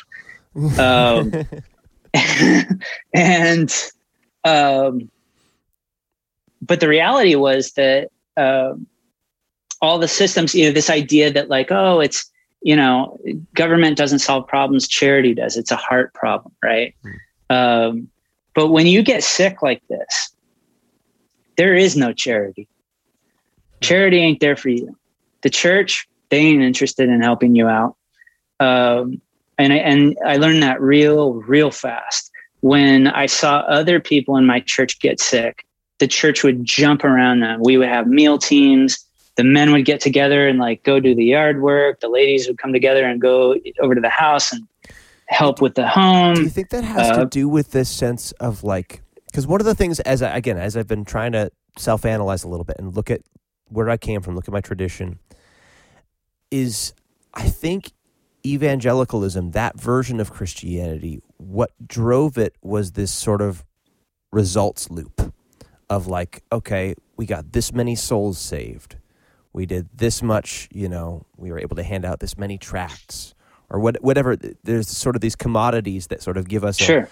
You know, this point system of like, oh yeah, look at this success that we can see, and we can write down this success we're making for the kingdom. Sure. But the reality of dealing with, you know, with life is that you have problems that stick around and you have no idea when the fuck they're going away. And some of them are really not pretty problems. And some of them are not going to be solved, period. Yeah. And what do you do? And a thing that's very frustrating for people in that evangelical system is when they're confronted with something that they can't answer. And so for years, because you're trained in that system, when you have a problem, where do you go? Right. You go to your church elders, you go to your pastor, you go to your youth pastor. These are the people you have been told are the ones that are going to guide you and give you good information and help you. Yeah. But what if your problem doesn't exist in the Bible? you know, like, and that was the thing that I kept running up against again and again and again. Is like, you know, they would go to the Bible and they'd be like, well, here's the part where Jesus like threw the demons out of the guy who's foaming at the mouth. Is that your problem? And I'm like, no, God, no, I don't think so. We could cast these demons into some pigs. Let's try that. Yeah, there were, you know, that story I would always get told. God, the number of times people would tell me about Job. Oh my fucking God! Like, just you know, and I'm sitting there like, have you read this? Have you read this thing that you're trying to teach me to read? This is horrible. Like, this is God and the devil made a bet, and and God said, yeah, go ahead and destroy this dude's life. He's going to still worship me. And at the end of it, when Job's life is totally destroyed, he's like, yo, God, why? And God's just like, it was Tuesday. You know? And it's like when you're mentally ill and you're 18 years old and you're trying to like find peace of mind in a mind that is suffering, the answers that system has to give you are utterly pointless.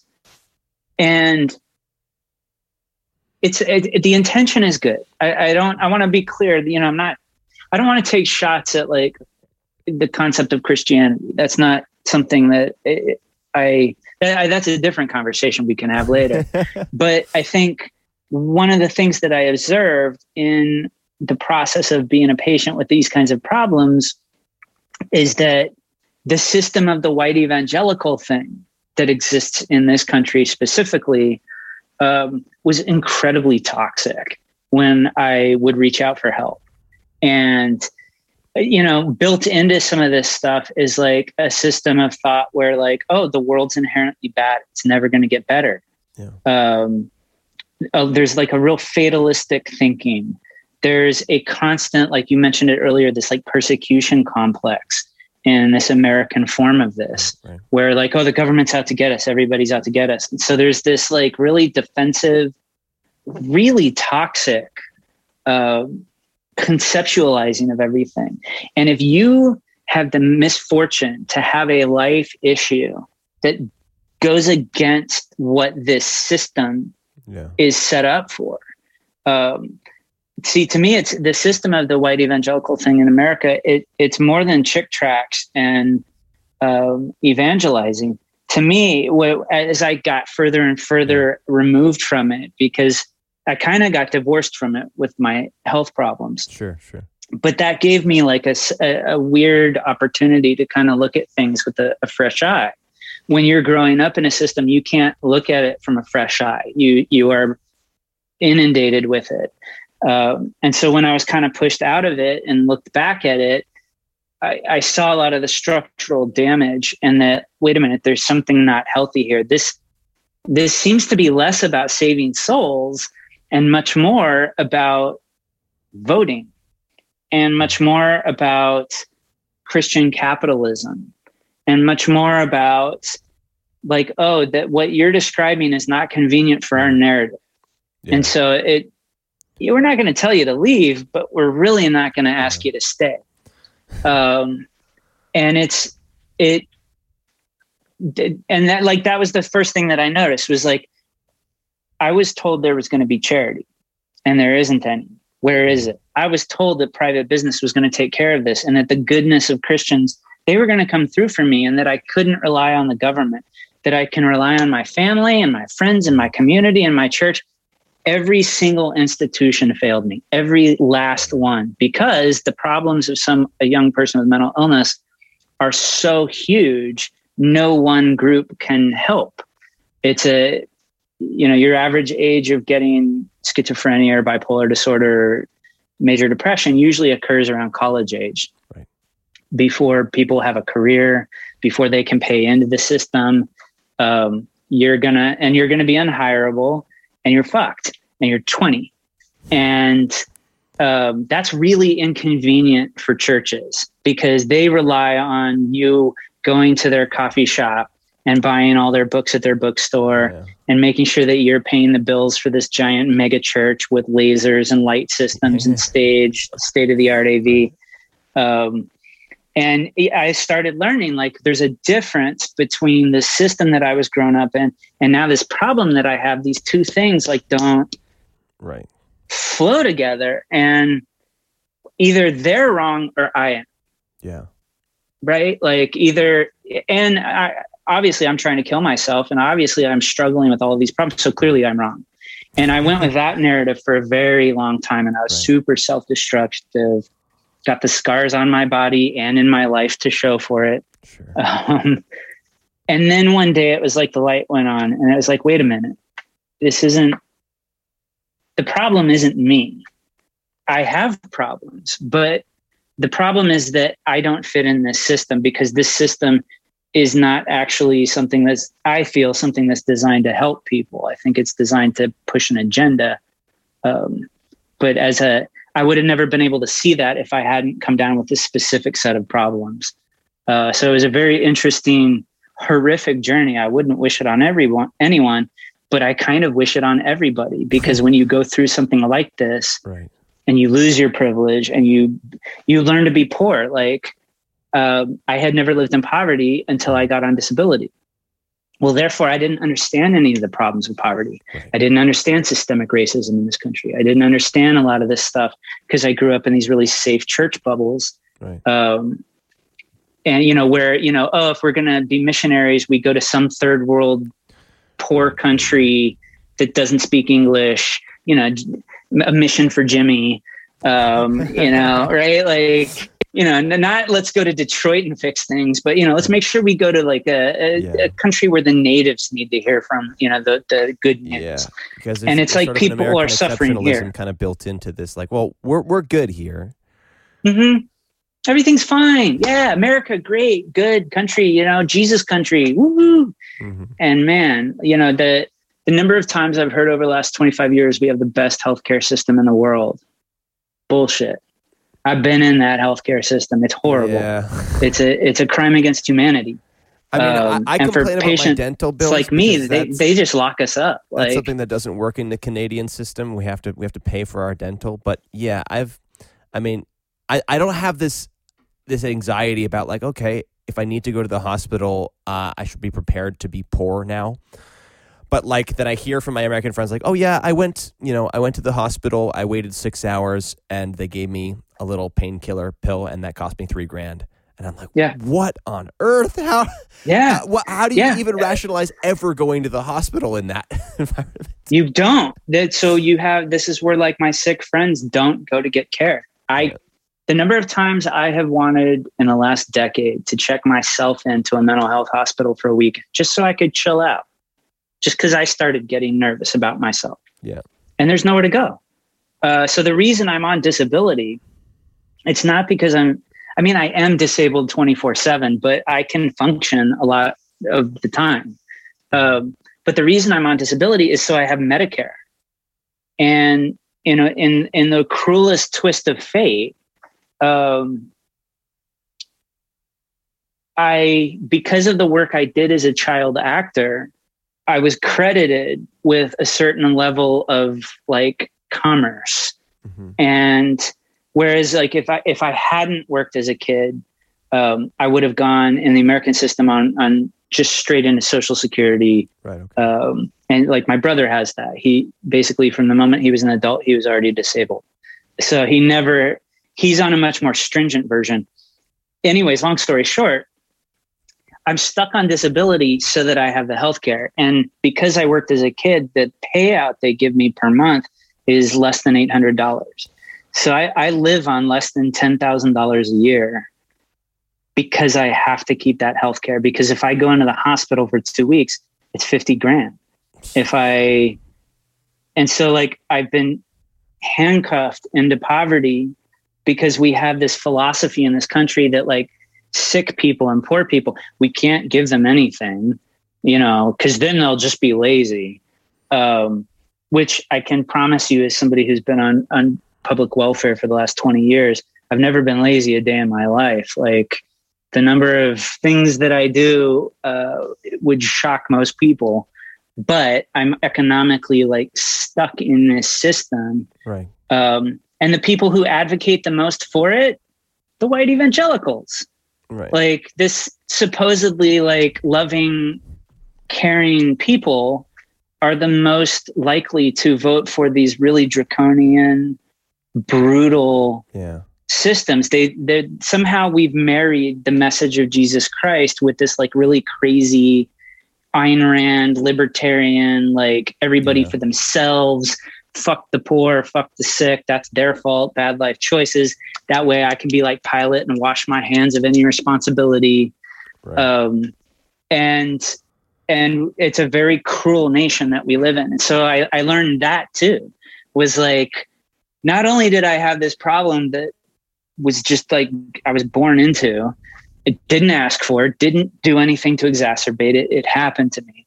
But then I'm now stuck in a country and in a culture that is just like, bye, see you. Yeah. Like, no one gives a damn. And that's hard when you're surrounded by people like claiming the love of Jesus Christ and the Holy Spirit. And you're just sitting there like they're pissing all this money away on the things. And you're like, hey, can I go to a restaurant with my friends? You know, no, you must be poor and miserable, dependent. Like it's a really fucked up system here. And I mean, but driven by the most sanctimonious people.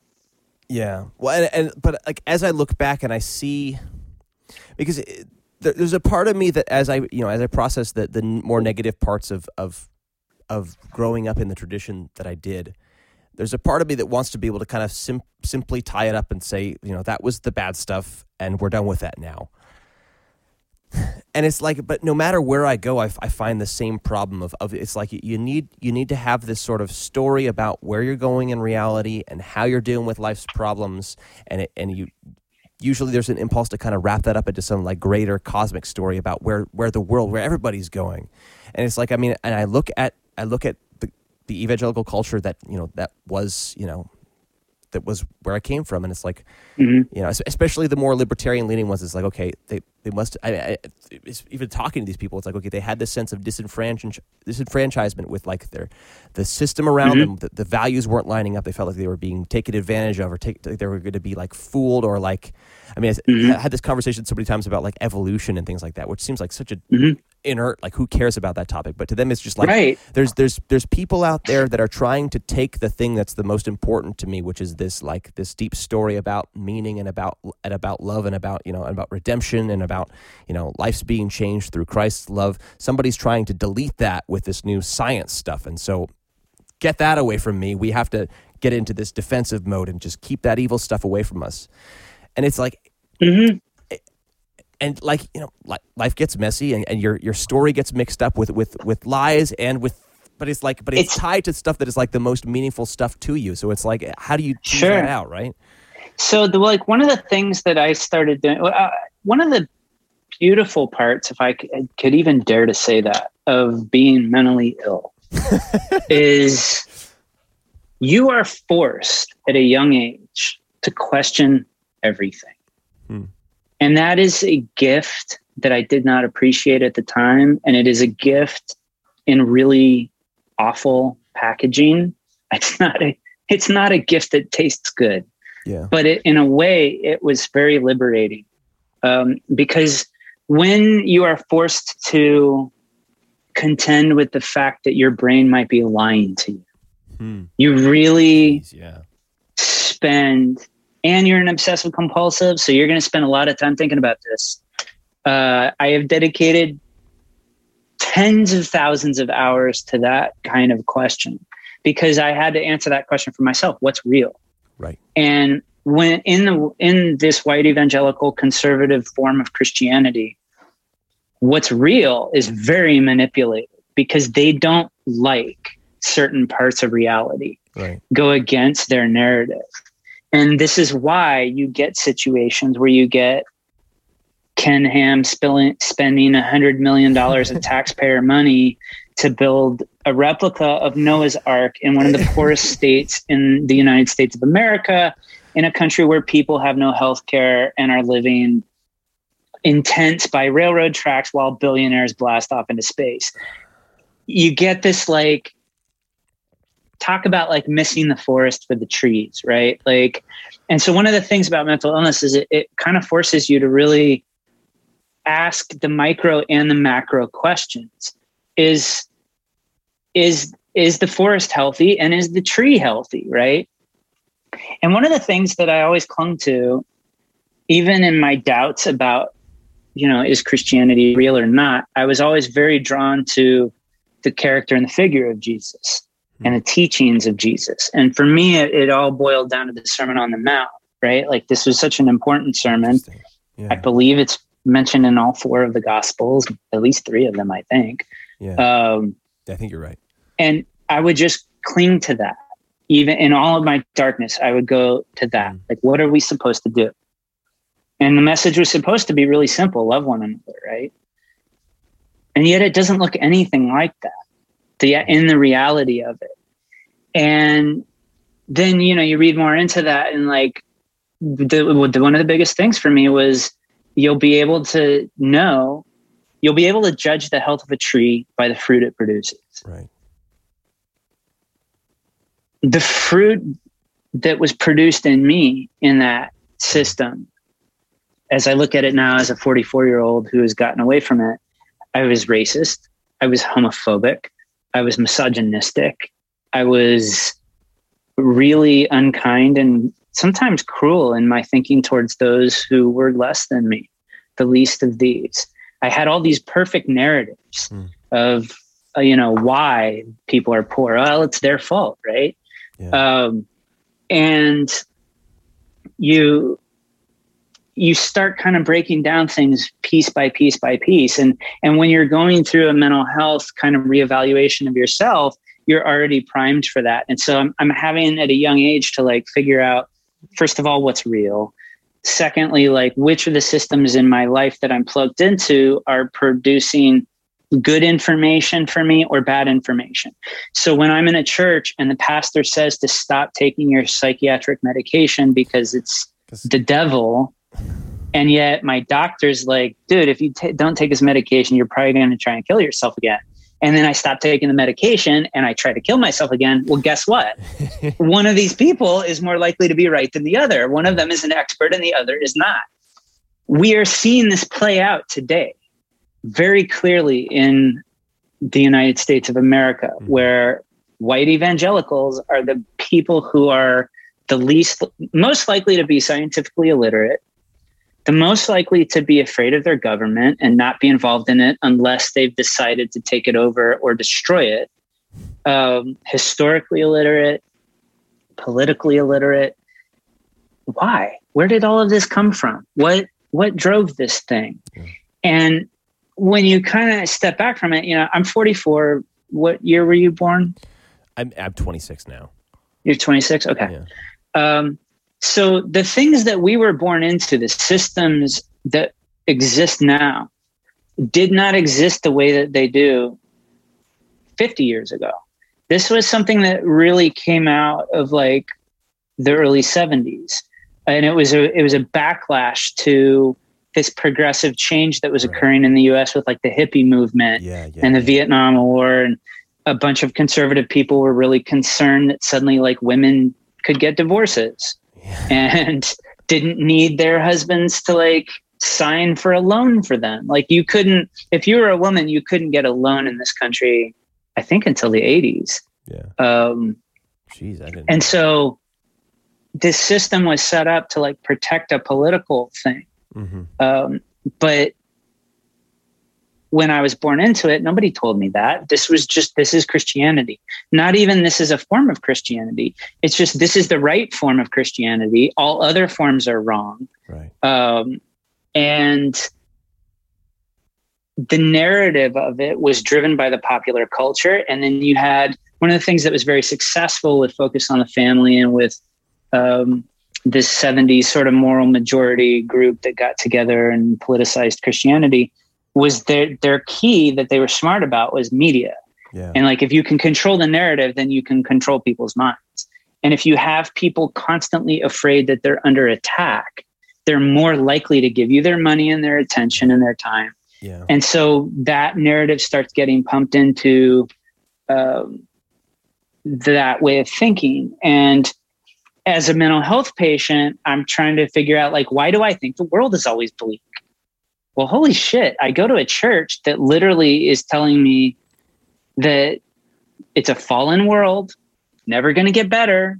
Ain't no point in trying to make it better. We just need to wait for Jesus to get here. And in fact, if we maybe hurried that process along with some of the ways we vote, then maybe he'll show up in our lifetime, right? Yay! Like, and meanwhile, like, we have homeless people and churches don't do anything about that. Maybe they have a soup kitchen once a month. Yeah. It became clear to me that the system I was plugged into was not actually designed to heal people or make anything better, but that suddenly I don't have any money, therefore I cannot participate in Christian capitalism. And what I'm observing is changing my politics. And the other, like, fruit that you will observe in white evangelical Christianity is that there's basically two things that movement drives people to do. One is to, like, participate in Christian capitalism, and the other one is to vote. But the actual work of Jesus Christ is really nowhere to be found. It's mostly lip service.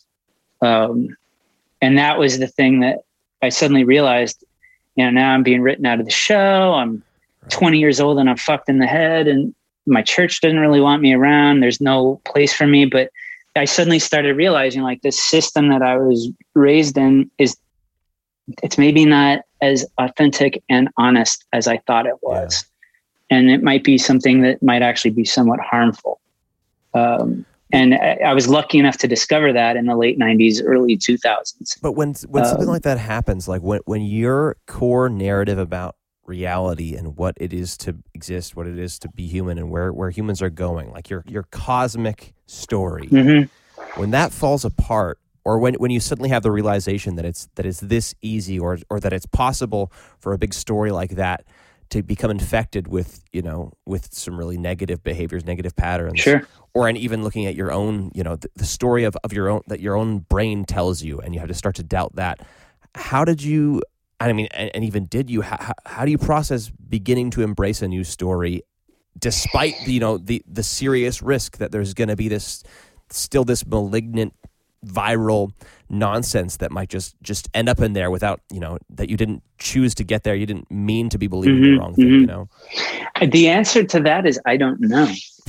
I really don't. Like, I still struggle with that. Yeah. I still do to this day. Like, I don't know if the story of Christianity is real or not. I really don't. Like, I can tell you what it's like to be a desperate 17-year-old suicidal kid who just had his stomach pumped. I was told that I died. I didn't see a light at the end of the tunnel. I do sort of have a slight out-of-body experience memory, but no angels or God or anything. Right. I also, a question I always had even before I got sick, when I was a little kid, I would always sit there and ask everybody. I was like, well, we believe this, but over there they believe X, Y, Z. Yeah. If I was born over there, wouldn't I believe that? Yeah. Right. And the answer that always would come back, to these poor, like, youth church leaders who, they're not in the mood to deal with, like, a 6-year-old with a 40-year-old personality.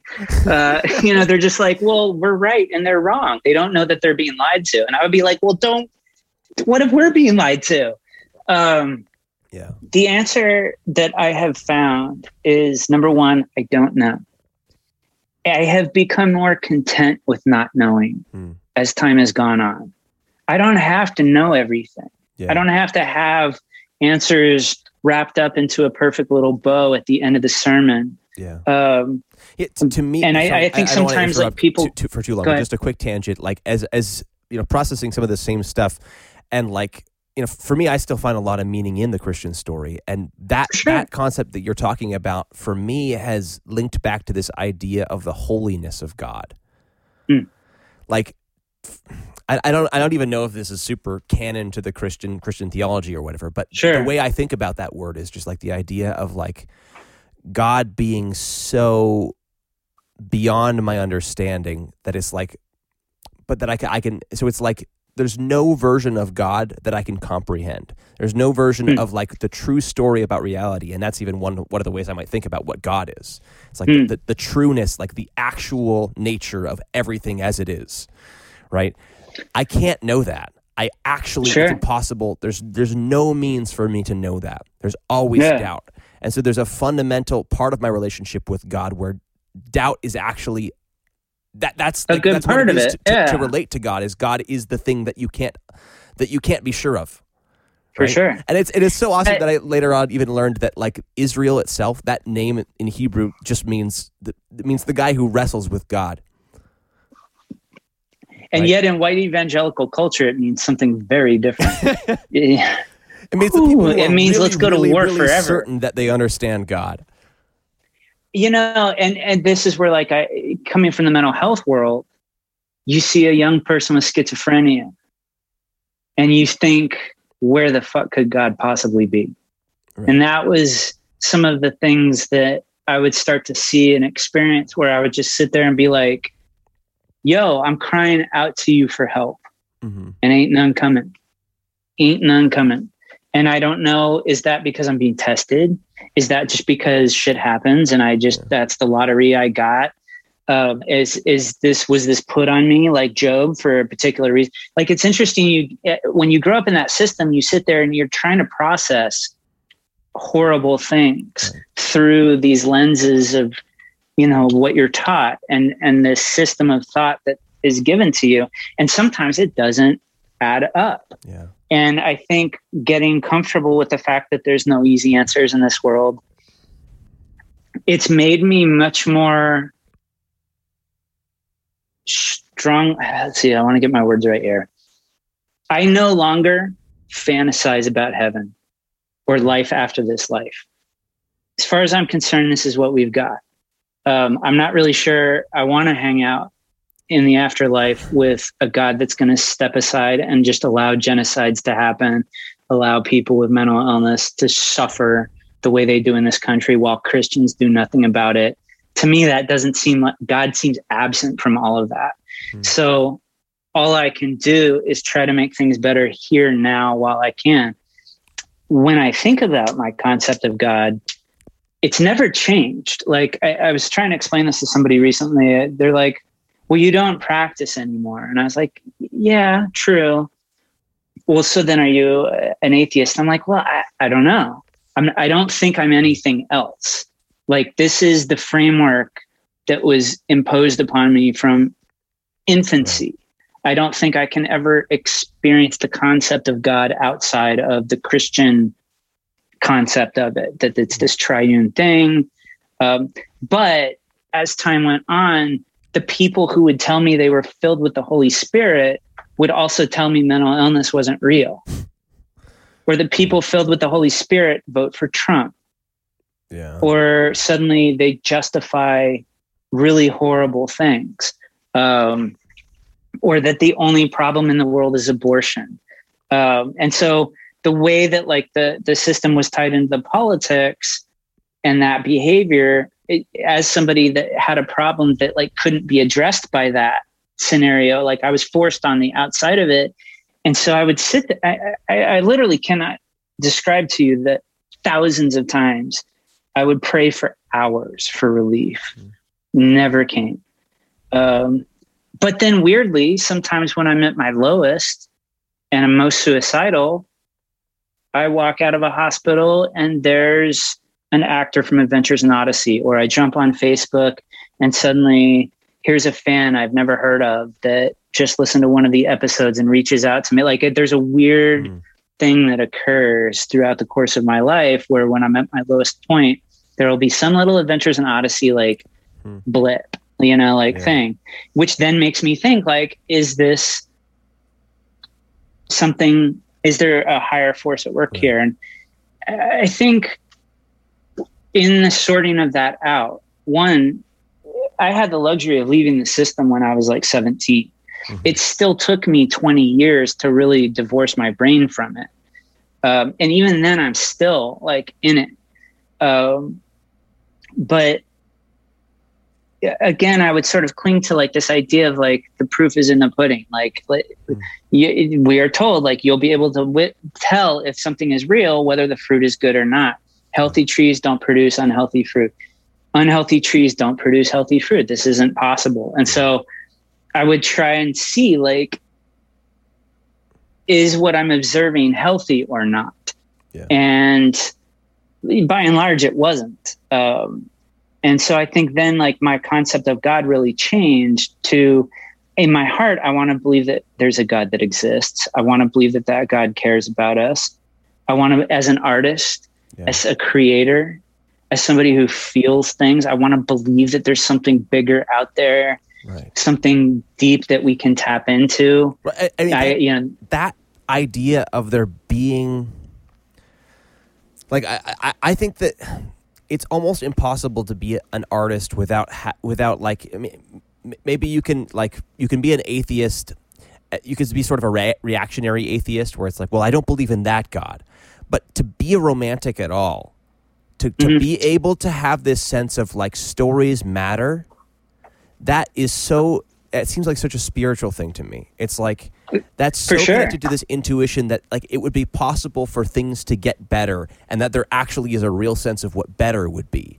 And it's and that it's like, I don't know how you, like that's beyond the realm of the rational, and it's in this spiritual place where it's like that's such a religious impulse to me. It seems like it's like making art is fundamentally I don't know. It seems like it's fundamentally a religious thing, where it's just like, well, it's in theory based on the story. It's what God did. It's it's interesting how like God is called a creator. Yeah, and as creatives, that's what we're doing. We're literally making something out of nothing. Yeah. I actually heard this really cool the other day. I was listening to I forget who it was, but they were talking about how in our word enchantment, right? In French, chant just means a song.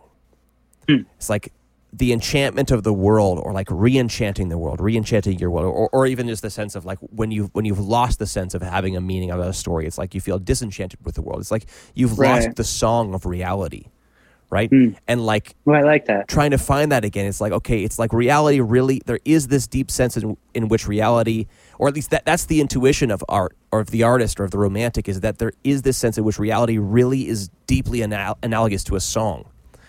And you actually can participate in that in a meaningful way. No, I think as artists, you're dancing with the divine, right? Like that's kind of how and this is one of the reasons why like biblical literalism never made sense to me, because I'm a writer. And like, I absolutely know what it's like to feel the highness of creative bliss and inspiration. The way that ideas will come to you seemingly out of like the ether. And it does feel very spiritual, and like you're in touch with the stars, man, with the gods. It's amazing. And to the point of like, I don't know if that's not what's happening. It might be. Yeah. It might be that as creatives, we tap into that. I believe, why not? Why can't that be a possibility? It's why I think most art made from a place of love is holy, even if it's not Christian. I think it's the role of the artist to use our sensitivities to communicate ideas back to the rest of humanity that doesn't have the sensitive instrument that we've been gifted with. And so it feels holy for people. It feels holy. There's times I swear like I'm not even in control of what I'm writing, or if I'm doing like dramatic improv work and I've really done my homework and I've loaded the character into my body, it's the weirdest shit. It's like I'm watching myself perform and I have no control over it. It's the strain. Probably, I'm sure you get there as a musician where just you know the scales well enough that it's almost like your fingers move without your brain having to tell your fingers to do the thing. It's just your muscle memory over so many years, and the way the music flows through your particular soul. it just happens. And you get the same thing sometimes with acting, and I will get physically high, literally. Yeah. But then also you get this, like the chills down your spine. Yeah. That make it feel like it's a metaphysical thing. And I have enough scholarly wisdom to determine whether it is or it isn't. I don't think I think any scholar, I think it's just as healthy to call it either thing. Is probably mistaken, because I think there's a perennial discourse about this, about what for sure what that is, Yeah, no, it's the magic of being an artist, and so I think if it's something that drives you closer to your concept of God, roll with it. Yeah. As long as we're operating from a place of authentic artistry, then I think we're doing the Lord's work, whatever that means for you or me. For me, this interview is God's work in my mind. It's me coming here and saying I have doubts, and it's because I went through X, Y, and Z. But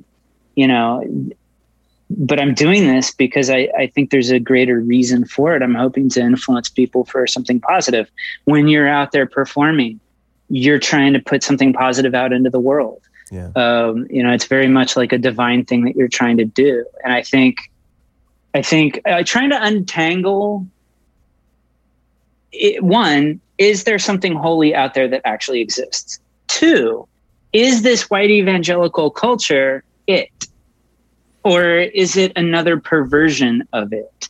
Yeah. One of the things that's really fascinating about Christianity is there's like 17,000 versions of it.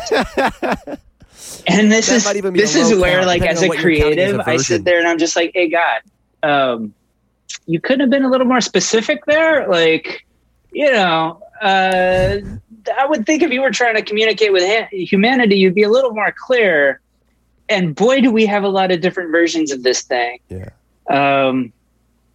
But I think as creatives, we do kind of tap into that. And yeah, is it actually us? Where does it come from? It's a really wild thing. And then in my specific case, you add in the mental illness to it. And sometimes that becomes my answer. Like, well, one of the reasons I'm really good at acting is because I'm crazy as shit.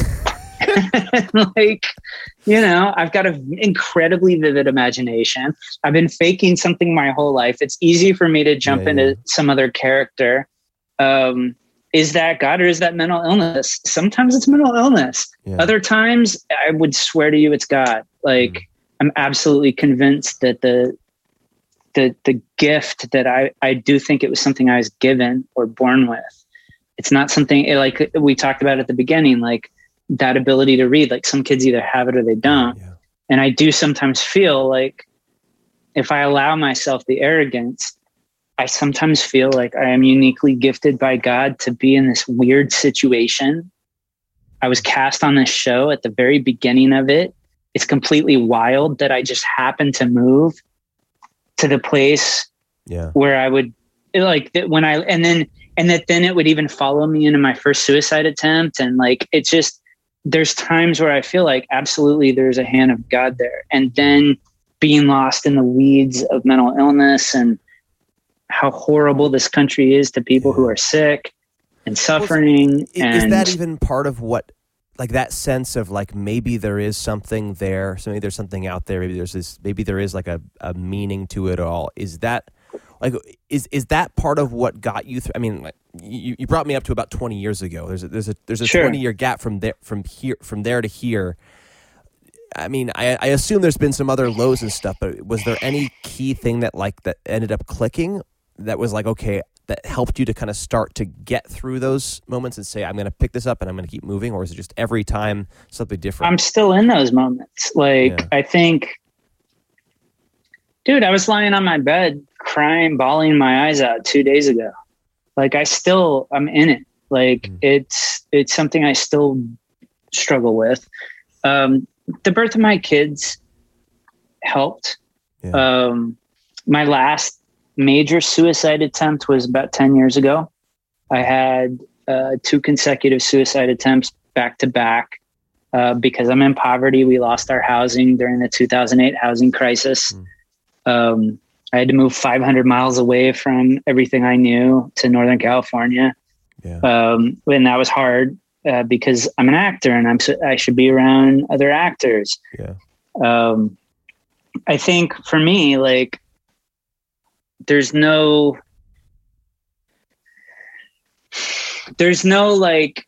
like, oh, I figured this thing out. It's been more a series of just like constantly putting out fires. And I find myself where I am. So, for example, when I first moved up to Northern California, I had been waiting for a number of years to like find a way, because you're on the public dollar. I'm on food stamps. I'm on disability. Sure. You know, focus on the family, sharing. All the number of times that they like repackage my episodes and sell them in the Christian bookstores and whatnot. Like, I don't get any of that. And so I was struggling for years, and I ended up on a trial as a juror, thinking like, oh, here's how I'm going to get back to society. Right. I think I actually and I ended up that because hanging the trial because it was racist. On Facebook. And like that informed my politics even more. And so then like people heard I had done that. They started dragging me more into lefty politics. But there was never a clear answer. And in fact, I think I've spent most of my life just endlessly frustrated by the number of times that I would think something was an answer to prayer and it wasn't. The number of times that like I would try and collaborate with like you guys or whoever, and like a project would fall through, and you sit there and you're like, oh, this is it. This is the thing. Yeah. I think as time has gone on, I look at consistent patterns, and the more that I've experienced, the less I find that the upbringing I had has legitimacy. I think the more I experience, the more I feel that system is corrupt and inaccurate and harmful. And then really, if there is a bellwether moment, it was the election of Trump. Because I'd been saying for years, I was like, I think this white evangelical thing, it strikes me as very apocalyptic. It strikes me as political, and it strikes me as a cult. I think it's an apocalyptic political cult. And this was back in like 2000, 2001, 2003, especially during the invasion of Iraq. The way that like the white evangelical fervor was being whipped up. But the behavior of everybody after Trump, that was when it confirmed everything I had been seeing for a long time. I was like, see, I knew this was cruel. Yeah. Because every time I reached out for help, I was rebuffed in sometimes very rude, vicious ways. Yeah. That this thing that's supposed to be about love actually isn't. It defends a lot of unloving things. And when we look at the Sermon on the Mount and we ask ourselves, does the fruit look like this? No, it doesn't. It looks like a bunch of people who will, defend homophobia and white supremacy and misogyny and in fact, not helping the least of these, but in fact, actively making their lives worse and then blaming them for it. There's a tremendous like culture of like victim blaming. And so I think there's never ever been like a particular moment. Certainly the election of Trump and the behavior of those folks afterwards, like it changed me forever. Like now I can't just sit by and passively observe this thing. Because as a mental health patient, I spent a lot of years hiding. It's very common with a lot of patients. The abuse we experience or the discrimination is so bad, you don't want people to know this about you. It's why I'm nervous, right? I'm literally sweating through this shirt right now as we're talking, because I've never wanted to really out myself to the white evangelical crowd. They're vicious and they've been awful for a quarter of a century. But the times are so dangerous now that I feel an obligation to sort of like talk about this stuff I don't want to talk about, because I think we're all observing that something is not well. Yeah. And I had the weird luxury of experiencing that it wasn't well all the way back in 93, 94, 95. And it was through this really awful experience that I got to see, wait a minute, the emperor wears no clothes. Right. There's no this thing is hollow. It's not as loving as you think it is. It's dripping in this like artifice of love. Yeah. It's dripping in all the language of love. It sounds loving. The books that are sold to you are sold with love. The albums are sold with love. Like, but really, is it? And what I experienced was no. And like, it's not kind. It's rather vicious. And it's really about power and control. And so I think in a weird way, it's been a luxury to be crazy, because to use that as a pejorative term, because like it allowed me the freedom to actually see kind of what things are, right, as an undesirable. And that's what you become when you're mentally ill. You're an undesirable person to all of society, but especially to the church. Yeah. Like, it's interesting. I mean, I've had a lot of these kinds of conversations with different friends I grew up with over the past few years as I've been kind of thinking about this stuff, and everybody's approaching it from slightly different angles, but there is a sense of like trying to unpack like what there's a consistent sense of there was something wrong with what was happening here, and people tend to get, the story pans out slightly different for everybody. Sure. But for some reason, I have this impulse to try to wrestle with this identity as an evangelical, and I'll even still call myself an evangelical Christian. I want to. I don't know why it. I think I maybe kind of know why it is. It's that I have this. I don't know. I don't want to take the easy way out of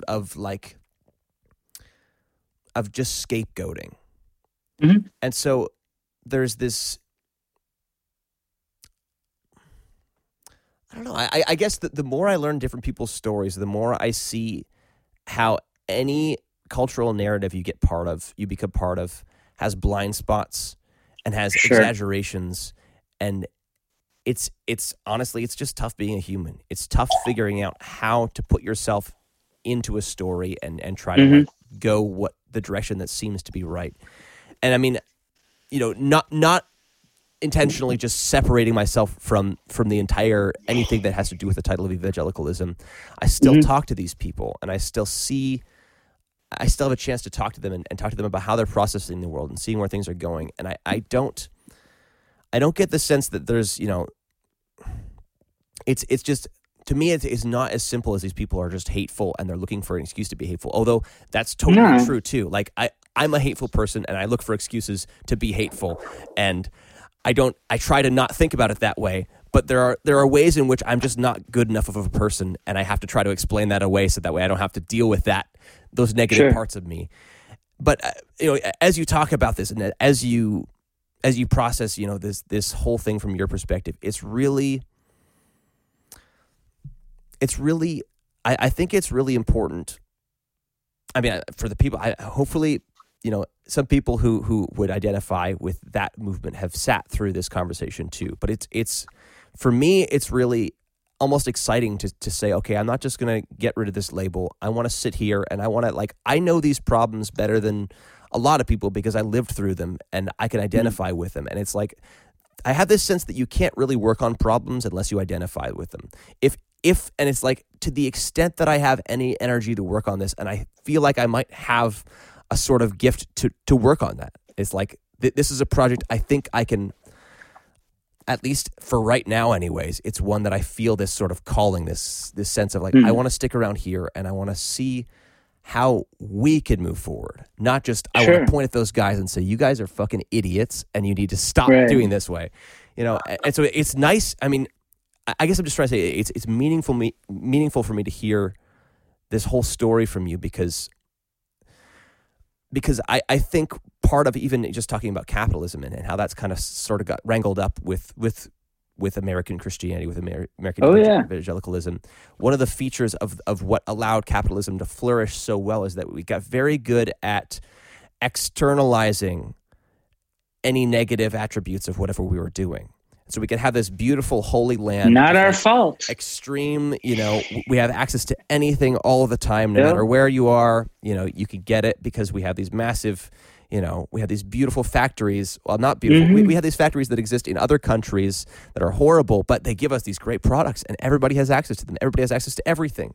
We all get to live this great, beautiful dream, and the only reason it feels beautiful to us is because there's this radical disconnect between the processes that bring about this wonderful result and like enslaving people. Yeah. And I think it's like, as soon as we can reconnect that story again and see actually there's a whole process here, and there's externalities, there's actually negative stuff that has to take place in order for you to get this. It's not, life isn't free. One of the things that I observed to that point.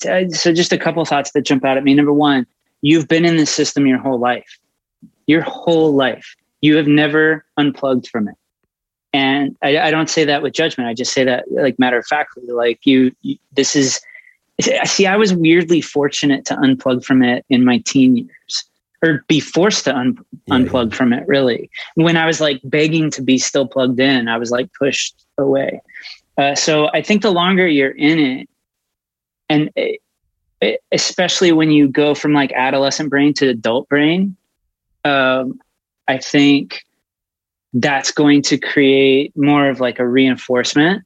So the way you're going to view it when you're 17 is going to be very different than if you lived with it for another 10 years. So I think what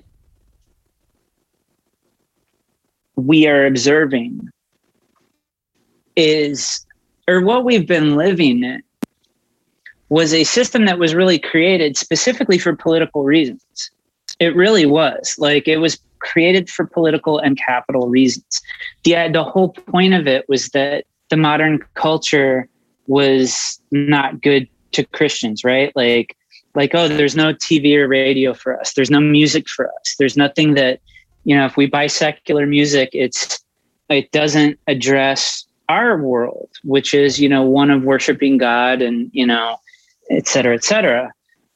So literally they created an alternate economy for people in that system to then, you don't have to ever leave that system. Because I think the thinking at the time, the prevailing wisdom was like, oh, the world's going to hell, and therefore we need entertainment for, our bubbles to be safe in. Well, they were really, really successful at that. This wasn't a failed effort. In fact, it was probably one of the great media success stories of the 20th century. And legitimately, like, what these guys did was brilliant. Like, they created a second economy. But what that does is that then you grow up in a system where like everything you consume is a part of this system. Right. Everything. And what is it all leading to? What's the point? Are we actually trying to save souls? Or are we trying to vote for Supreme Court justices? And I think a conversation I had recently was brought up that are people doing this maliciously? Mm-hmm. And that was asked to me, and I said, I don't think it's malicious. I really don't. I think it's good people trying to do a good thing. I think it's people there. When you're raised in this system, I can remember once as a kid, there was a very famous atheist in the States, Madalyn Marie O'Hair. And she was like on a crusade to tear down like Christian radio. Yeah. And I remember as a kid, I was like, wait a minute, I like doing Christian radio. And I wrote her a letter. And my mother was so proud of me. Wow. And that, and it was just like, but the entire thing was rooted in culture wars. Right. And so I think one of the things that's missing in our current narrative, as we're seeing the whole thing fall apart, is that it was always a culture war response. Right. It was always a political response, and it was always a capitalist response, because these were the only tools that the people at the time had to look into this or address their place in the world. And as much as Christians will tell you that they're not of the world, boy, they sure do want to take it over. right? Like boy, they sure are not trying to like not control your government.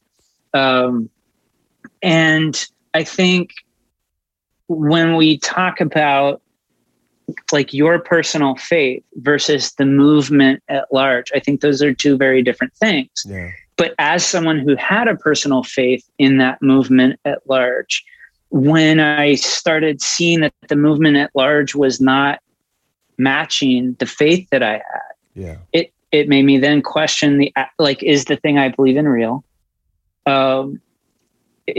Is it the fault of Christianity, or is it the fault of this white evangelical cult thing? Yeah. And is this a perversion of the Christian message, which is what I believe the issue is largely. It was politics. And the money changers came in at the temple, so to speak. And so I think the part that's pissing me off over the last few years is the absolute abject unwillingness of people in that system to ever step outside of it and look at it with a critical eye. Yeah. Even as it goes completely over the cliff, even as it completely turns into every other cult that they warned you about growing up. Oh, Mormons are cults, JWs are cults, Scientologists are cults. Well, guess what? Now a cult just tried to overthrow the government of the United States of America. Yeah. And they're not doing it because they love people. They're doing it because they're trying to bring an end to the world. And they're okay with pandemics. They're okay with the state of California burning to the ground. Well, see, they don't give a shit about people who are suffering. Like it's really sad. I see. Well, the thing is, I can't quite follow you all the way to the end of your last sentence because sure. I don't know. Well, I think the most important thing about... Can I give a caveat there? Because when I'm talking about the system at large, I'm talking about the 91% of people who identify as white evangelicals who stood behind Trump the entire time. 91%. Right. And there is something like in my fans, in the cast and a lot of the cast and the crew that still work on that show, they're diehard Trumpers. Yeah. Diehard. And so there is some... The most loyal group that like pushed through this whole thing, it was white evangelicals. And that I know I'm speaking in generalized terms, but that's specifically the group I'm talking about. But as far as trying to figure out what's going on there, I think the most important part of unpacking this whole thing in a meaningful way is being careful not to mischaracterize unnecessary. Well, I mean, it's just like, as far as even just looking at, like, so if we want to look at the movement, we could do that. But if you want to look at yourself too, it's like, to the extent that I look at my own life and look at my own actions and I look at my intents and I try to unpack them. And I if I want to, I can tell a really negative story and I can tell a very selfish story about my whole life up to this point.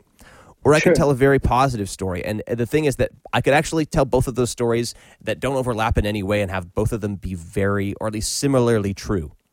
Sure. And the only difference is just that, like, if I characterize the whole thing as negative, then I just kind of, I have this excuse to kind of throw out my whole life up to this point and just say I'm a whole different person now. Or if I characterize it all as good, then I have this total excuse to not change anything about myself. But I think the really important part of both self-criticism, not criticalization, self-criticism, and like community criticism is making sure not to just tell one side of that story. For sure. It's to somehow figure out how to straddle this sense of, I know you actually feel like you're participating in something that's bringing about, what's supposed to happen, whether you think it's supposed to be the end of the world, whatever it is. Sure. But then there's this other side where, I don't know and you don't know how many lies are in that bag. Mm-hmm. But there are lies in there. And there's some serious negative repercussions. And so, I mean, what I was bringing up before as far as like the whole capitalism thing is it's just like, as we begin to kind of connect these stories again and see, okay, actually, we don't get the nice computers and stuff like that without having the people working horrible hours in China and wanting to jump. Well, we could. We just don't want to pay people. Right. Like, it's like we don't get this easy story, at least seeing, okay, the way we're doing things right now, when we put that whole story together, we see, okay, we actually need to take some responsibility here and see how we can do this differently. When we can sit here though and do this, and you can talk about how this story affected you and what happened in your life, and I can look at that and I can see, okay, that actually I can see how that connects to my experience. I can see how that connects to my religion. As long as we be careful not to like, that's why I'm just wondering. So with your own processing this, I think this is, I guess it's just kind of important. This is like when you're trying to process something that had a negative effect on you, you have to kind of focus on that negative side of the story, because that's the important part of the story from that perspective. No, I think because I can easily see the good in things. It's that we have had shoved down our throats in our culture for 40 years that this is only a good thing. Right. Exactly. It's only good. It comes from God. It can't be bad. Can't possibly be bad. It can't possibly be wrong. It's God. And so to me, the answer is by bringing truth to it and saying, you know what, there's something wrong here. I don't think I'm not trying to tear down the parts of it that are good. If they're good, they're going to still be good. Right. But if there is something rotten, is it not our duty to call it out? And I think there's a thing that Christians do a lot. And when I say Christians, I'm speaking generally. So I'm really speaking specifically kind of about this white evangelical cult thing that I'm worried about. There's very much, man, Christians are so quick to just be like, well, it's not my fault. Like, and yet actively participate in the thing. And a way that you see this is if you go back in history 150 years, Christians were just fine enslaving people. Now, does that mean that the Christianity is bad, or does that mean that the people are bad? When genocides were done in the name of God, doesn't matter which religion that did it. Sure. It's happened all over the world for millennia. We've been doing it. Hell, the entire Old Testament is literally about God being like, yes, go commit genocide over there, go please. Kill those people. Let's make sure all the Canaanites are destroyed, like children don't too. Forget any of those kids. Right. Like, so I think there's an inherent thing that we have to protect our own thing, whatever that is, our tribe, our neighborhood, our crew, our religion. We want the things that we've invested our lives into to be right. Yeah. It's so hard to admit we're wrong. Yeah. Again, one of the weird gifts of mental illness is being forced at a young age to admit that I'm wrong. Yeah. And most people in life are never willing to do that. They're never willing to do the hard work of looking through, everything, every part of your life. Why do I believe this? Why do I believe this? Why do I believe this other thing over here? And when you're a mental health patient, you are literally forced to do that. Yeah. And so it's horrible, but it's also very freeing in the end, because suddenly you do that to everything. And you're just like, wait a minute, is this real? Mm-hmm. And how does that blur into this religion that I was raised into and this mode of thinking that was put upon me? So I am currently very bleak on it. But my reasons for that is because our country almost went through a coup. We're in the middle of a pandemic, and this was all brought about. And literally the state of California is on fire right now. And every time we ever try to fix any problem in this country, it's the same group of people that prevents it from happening. And they come from the same background, this white evangelical thing. And so there may be good stuff in there. Great. That's awesome. But just because people might believe in a particular version of Christianity, there were people that absolutely believed slaves should never be set free. In fact, I don't think the Bible advocates for slaves being set free. The Bible is pro-slave. So they used this book to justify horrors that were visited on people for centuries, and that people are still going through the effects of it 150 years later. Clearly, we would think if God is real and God is an entity of love, God wouldn't stand for that. Yet God didn't really stop it. And so I think a thing for me is like, I got to a place where I stopped needing to defend my belief structure, because I got to a point where I was like, either it's real or it isn't. This is a truly binary situation. It's either 0 or 1. Either there is no God or there is. If it does exist, there's no need to defend it. It's like 2 + 2 = 4.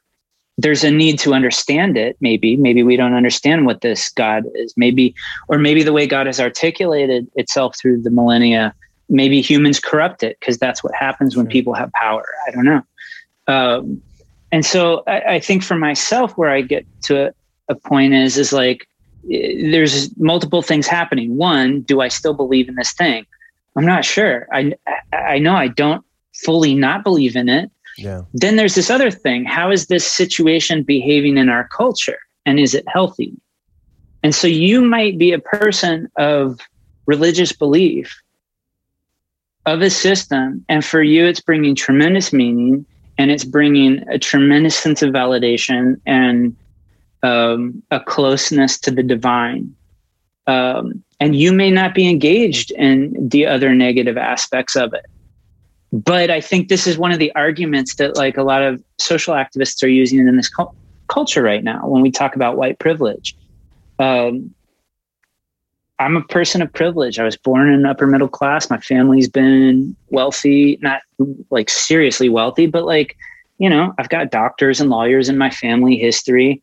If I was a person from an African background, I'm going to have a very different family story here in this country.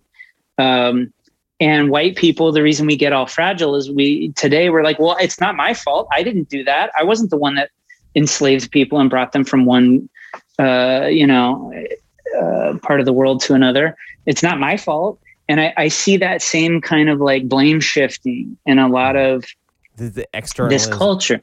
Yeah. Where it's like, well, it's not my fault white evangelicals have gone off the bend, but you know, my close personal relationship with God isn't like that. Mm-hmm. And yet everybody who goes around the bend like that also believes that they have a close personal relationship with God and that they're full of the Holy Spirit and they're doing what God is asking them to do, because the entire culture of it has primed them for that their entire lives. And I think that's where we're at, is that this system worked so well that you have people who have spent the entirety of their lives in it. Yeah. And they're going to defend it to the death because they have to. Yeah. Because to go through the cognitive dissonance of like what I went through, and you're 50 years old, just thinking these things for the first time, like your brain is going to melt down to realize that, hey, maybe this version of what I believed in wasn't totally healthy. Yeah, well, so maybe that's to some extent that's the project that I feel really drawn to, is just figuring out how to be better. I mean, I feel like one of the deepest ways in which evangelicalism failed me, and I don't feel like it failed me in every way, but one of the ways that it did fail me is not creating a space or not giving me a space to engage these actual questions that I had about meaning and about God and about culture, that these questions were just sort of demanded of me as somebody who had access to the internet. It's like we have so much more access to questions and information at this point. It's like you don't get around these questions, and we just didn't have a space for that in evangelicalism. And so, I mean, to some extent, and we were forced in evangelicalism to believe that everything we were being taught was bullshit by the world. Exactly. And so we're inherently in a place of confusion at a young age constantly. But so what I want to try to figure out how to do is to all the people that are now either just having to kind of shut away any of the dissonance and say, just go away, I'm certain my religion is right, rather than presenting them with this ultimatum that, either your understanding of religion is right, or actually you have to give up every bit of it and go and become, this I don't know, this straw man version, godless liberal baby killers. Yeah. So if I can engage the people that I know and that are important to me, that that that I disagree with in certain ways, politically or whatever, if I can engage the part of them that I know is looking for good, and I say it's not just like I'm not just pointing at you and saying, hey, you're a hateful, horrible person. It's like, okay, I understand you're trying to figure out truth. I am too. Don't know where truth is, but I don't know. It's just I want to find criticism that lands better than just saying stop being an idiot. Because that doesn't work on me. So the way that I recommend to people is because I'm a person that believes in shades of gray. So I don't think anything is really inherently pure good or pure evil, except for little babies. They're pure good. Like they're a little baby. They can't help it. Yeah. Except in the Christian narrative, they're pure evil when you're born. Like, well, no, because you haven't reached the age of accountability. You're perfect if you're a baby still. Okay, well, until you're a toddler. Yeah. And then you're fucked up. But so one of the things that I recommend of people is, number one, my critique, again, is not of the Christian religion. It's of this very American white evangelical form of it, because I think this is what's killing our country and the world right now. Because I think people don't realize the undue influence that this particular ideology has. And how do you separate that from like the actual religious belief structure buried in it, which I believe is overwhelmed by all of this political capitalist crap?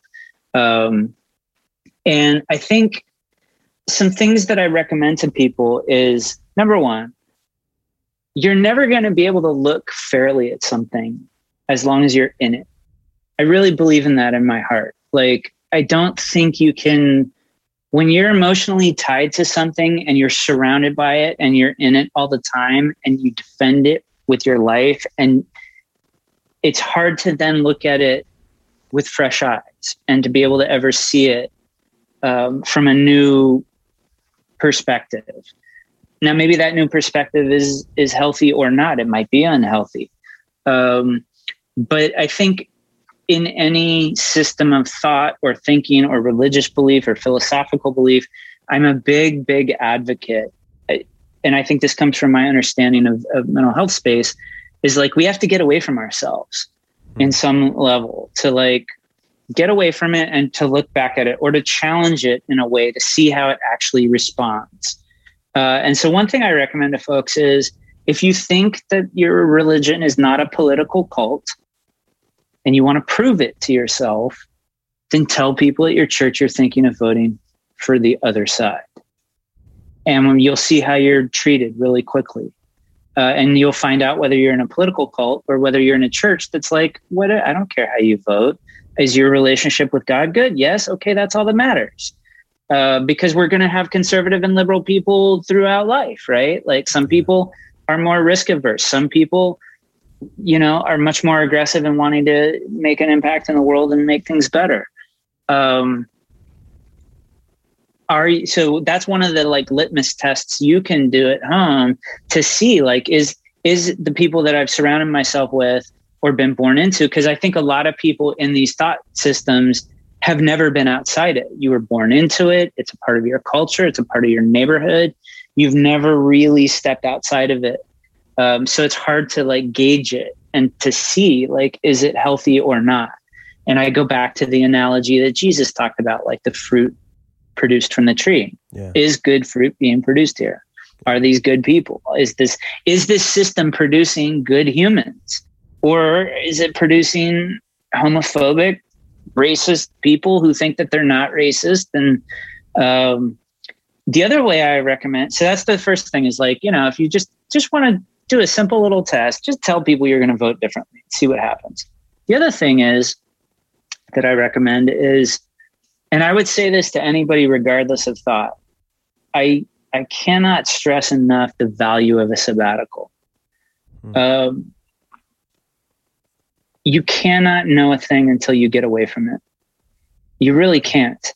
You can't know what it is until you can get emotionally distanced enough from it to be able to look at it the way that somebody that wasn't born into it looks at it. Right. So one of the things that was really fascinating to me was when I moved to Northern California and the more I got out of the evangelical system, I would tell people like, oh, I was raised in this system. And by and large, the number one response I would get was people would say, oh, I'm so sorry. I'm sorry you went through that. It wasn't this like vicious, mean-spirited thing. It was like really genuine people that were really sad that I had been, that they thought I was trapped in this like ideology that was toxic. And so I think, I'm not saying it is toxic or it isn't in this particular moment, but what I would say is I don't think you can look at it fairly until you step away and have some breathing space. And when I mean step away, I mean fully step away. Close your books, turn off your radio, stop listening, stop consuming the same content that you've been consuming. Because really, like, my critique here is that this is it's a capitalist system with like Christian window dressing. Yeah. And so there's a narrative that is in all of those books. There's a narrative in all the music. It's a very specific like narrative that's being pushed in the guise of Christianity. And so I think you have a bit more clarity when you can step back from it and look at it with fresh eyes. The other thing is, when you do step back from it, if you're willing to take that chance, is that go then into a scenario that is unfamiliar to you. And there I would recommend, like, I almost wish everybody would take a vow of poverty for a couple years of their life. What? Say that again? Sorry, a vow of what? Poverty. Oh, okay. Because when you experience poverty the way that a lot of us are insulated from, you really realize that a lot of your political philosophy is utter trash. And you really don't realize how people are like economically kept in these situations, or have their lives derailed by forces beyond their control, the same way that like a mental health diagnosis is. And so I think what I advocate is that you test the system, whatever it is. I don't care if you're an atheist, test it. If you are an agnostic, test it. If you're a Christian, test it. But you can't test something by being constantly immersed in it. Yeah. If you're always in the warm pool, you don't know what cold water feels like. And so I think we were given ways. And if you read the Sermon on the Mount, Jesus makes it pretty clear, like, there's ways you can tell if this is a healthy thing or not. And I think a lot of people in these systems are in a state of denial because in their heart, they know there's something wrong, but they're so invested in it that they can't admit it. And I think that's where then people get really angry and they want to blame some other thing. Oh, that's the problem. And I just recommend that I think test it in a healthy way and then give yourself some space. Like, all of that content is going to, if you took a sabbatical for a year or two, I think it takes about 2 years to get fully away from a thing. If you decide then after 2 years that the thing you believed in was right, great, go back to it. Nothing changes. You haven't lost your salvation. You haven't lost God. Yeah. But I think like we sometimes really need to put ourselves in a place of discomfort to test if what we're experiencing is real or not. And then be able to look at like our fellow people who aren't in that system. See, one of the problems is when you're in that system, you're constantly surrounded by other people in that system. When you get out of that system, so it's like a feedback loop. When you get out of that system and you start to see how does the world actually respond to this? Well, when you're in white evangelical Christianity, the world's against you. Yeah. Oh man, they're against you, bro. Like they're trying to tear you down. They're trying to take God out of the schools. They're trying to take God out of the media. They're trying to take God out of our government. Holy shit. Like, and then you get out into the world and you get away from it. And most of the world is just like, man, do we have to shove Christianity into everything? Like, really? Into cakes too? Like, really? Do we have to have Christian cakes? Like, and you start to see that maybe this thing that I grew up in that I thought was safe and healthy maybe the fruit of it actually isn't healthy. Maybe it's rotten. And in the context of this conversation, we're going to speak in like generalized terms. Yeah. And so nuance and specificity is lost here. But speaking in general terms, like I really believe if people get away from it and you take a look at it with a critical eye and you see the fruit of it right now, are the people that support this system making the world better? And I absolutely believe they're actively destroying the world right now. And this isn't, it's not, I'm not trying to be like argumentative, but when people are beating a cop to death on the steps of the United States Capitol with an American flag, and then they crash into the Capitol to stop a liberal from becoming president, and then they hold a prayer meeting while committing their insurrection, to me, this is no longer cute. This is something very, very toxically dangerous, where we're manipulating people's religious beliefs to achieve political ends.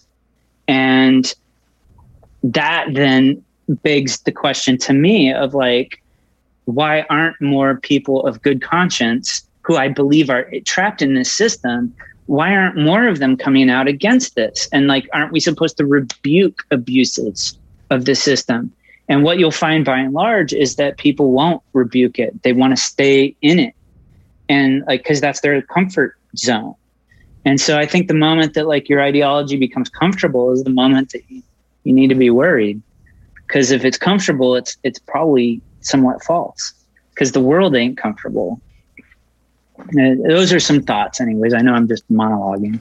Well, I mean, just to jump back, because I was, so I mean, I for one thing, I can riff on what you're saying for a second, because I think that is super important, and I think that there are even versions of Christianity and many religions that try to engage that sort of pattern of taking even some time every year. It becomes part of the pattern of the religion to stop acting out the pattern of that religion, at least for a portion of every year.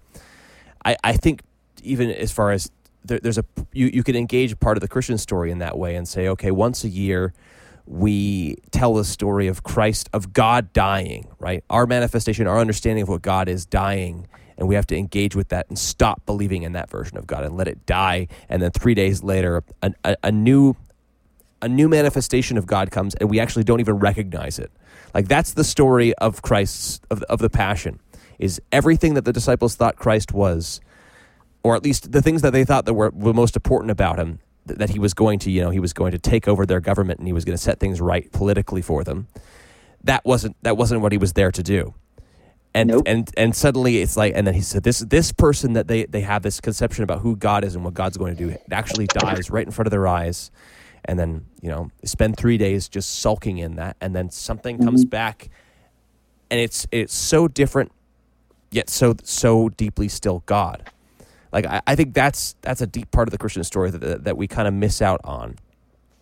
But so I mean, that's my part of agreeing with what you're saying. But sure. I mean, as far as this project that I'm in, or that I'm trying to work on right now as a young guy, sitting there in my mid-20s, trying to process what it is, what's my role in life, and how am I going to live life meaningfully. I mean, sure. I definitely have had that experience of like, I went through a few years of really not being able to call myself, or at least not confidently call myself a Christian, and like just right. wondering, what is this all about?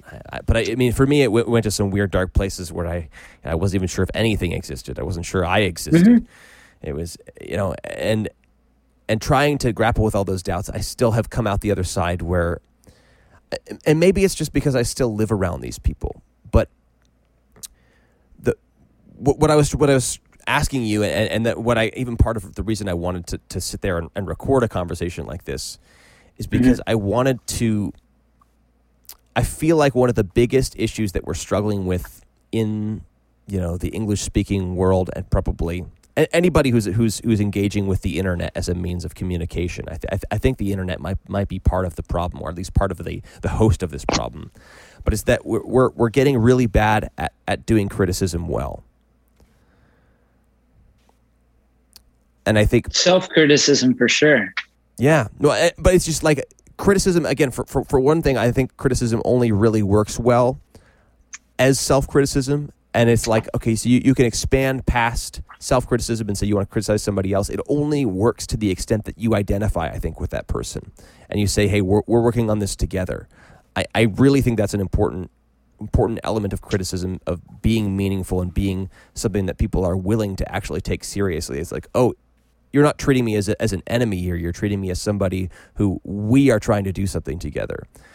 Sure. And I the issue, so where I would depart from that point of view, I would agree with you to a point. What I would also say is that for 4 decades, the right wing in this country has expressly made a concerted effort to demonize the other side. There is no Absolutely. love, none, for liberals, for anybody with a progressive point of view. These are people that are trying to kill your babies. They're godless monsters. And like, that's the world I grew up in. I used to believe that. Like I genuinely used to believe that anybody left of how I voted was a godless baby killing monster. That's the narrative thrown down your throat. Like that's where they make all the money, is in that narrative, that you're under attack constantly. And so I think there's a phenomenon specifically in evangelicals, that system of like, we don't actually do this bad thing that everybody else does, and then they turn around and do it. We are already primed in this system to believe that everybody's out to get us, right? Yeah. And so if everybody's out to get you and you're the only one that's right, then therefore the ends justify the mean of whatever it is you're trying to do. And I think like we grew up in a system where there was always a scapegoat of like some other entity that's trying to like harm us. And I think that is so hardwired into that whole system that it's sort of interesting that I think it's hard to be introspective because you're just always in this state, this like hypervigilant state of like being under attack. Like, and so the enemies are everywhere. And then when anybody dares criticize us, oh my God, like they're clearly wrong and they're clearly idiots. Right. Well, the danger though is just like, so that is such a useful story as far as, reinforcing your own selfishness and not having to engage your own issues. How do you and I work on not allowing that story to follow us as we begin to work through and identify some of the problems, and not just telling the same an inversion of the same story, but from another perspective? I think we have to let it all. So for me, the answer is let it all go, because what's real is going to stay with you, right? At least this is like how I interpret it, because as a mental health patient, you don't know what's real and what's not a lot of the time. I still struggle with that 30 years later. I ask my family like, hey, am I out of bounds here, or am I symptomatic? I can't tell. Is this thing that I'm feeling and experiencing reality, or just my overactive imagination? I think for me, the answer is I had to get away from it to be able to discern what's real and what's not in it, and what's healthy and what's not. And the further I get away from it, the more I cling to some of like the basic truths. Love one another. Okay. Is this a system that's loving one another? It doesn't look like it to me. I haven't experienced that as a patient that was begging to be loved by the system. And so does that mean the whole system's rotten? I don't know. What define rotten? Like if you have a barrel of apples and there's one rotten apple in the barrel, is the barrel rotten? What's the percentage before like we declare that this is a mostly rotten barrel versus a mostly good one? Yeah. And so it's hard to sometimes answer some of these questions, but kind of what I cling to in the way that my brain works is the system producing healthy fruit? If it's not, how can I see that? Because I might be so close to it that I can't tell right. that it is. And so I'm a really big advocate of, for myself, stepping outside of my own misery, stepping outside of my anger, stepping outside of my ideologies, whatever they might be for that week or month, and just constantly asking and checking, and the way we take temperature, the way we like check a barometer to see what the weather pattern is. It's not something that's going to be clear or obvious one time.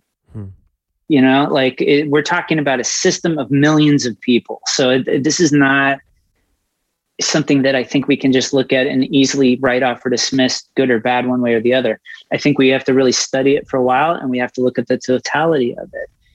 I think the problem is that having studied it for a while and looking at the totality of it for a very long time, a quarter of a century now in my case, there's something really rotten here.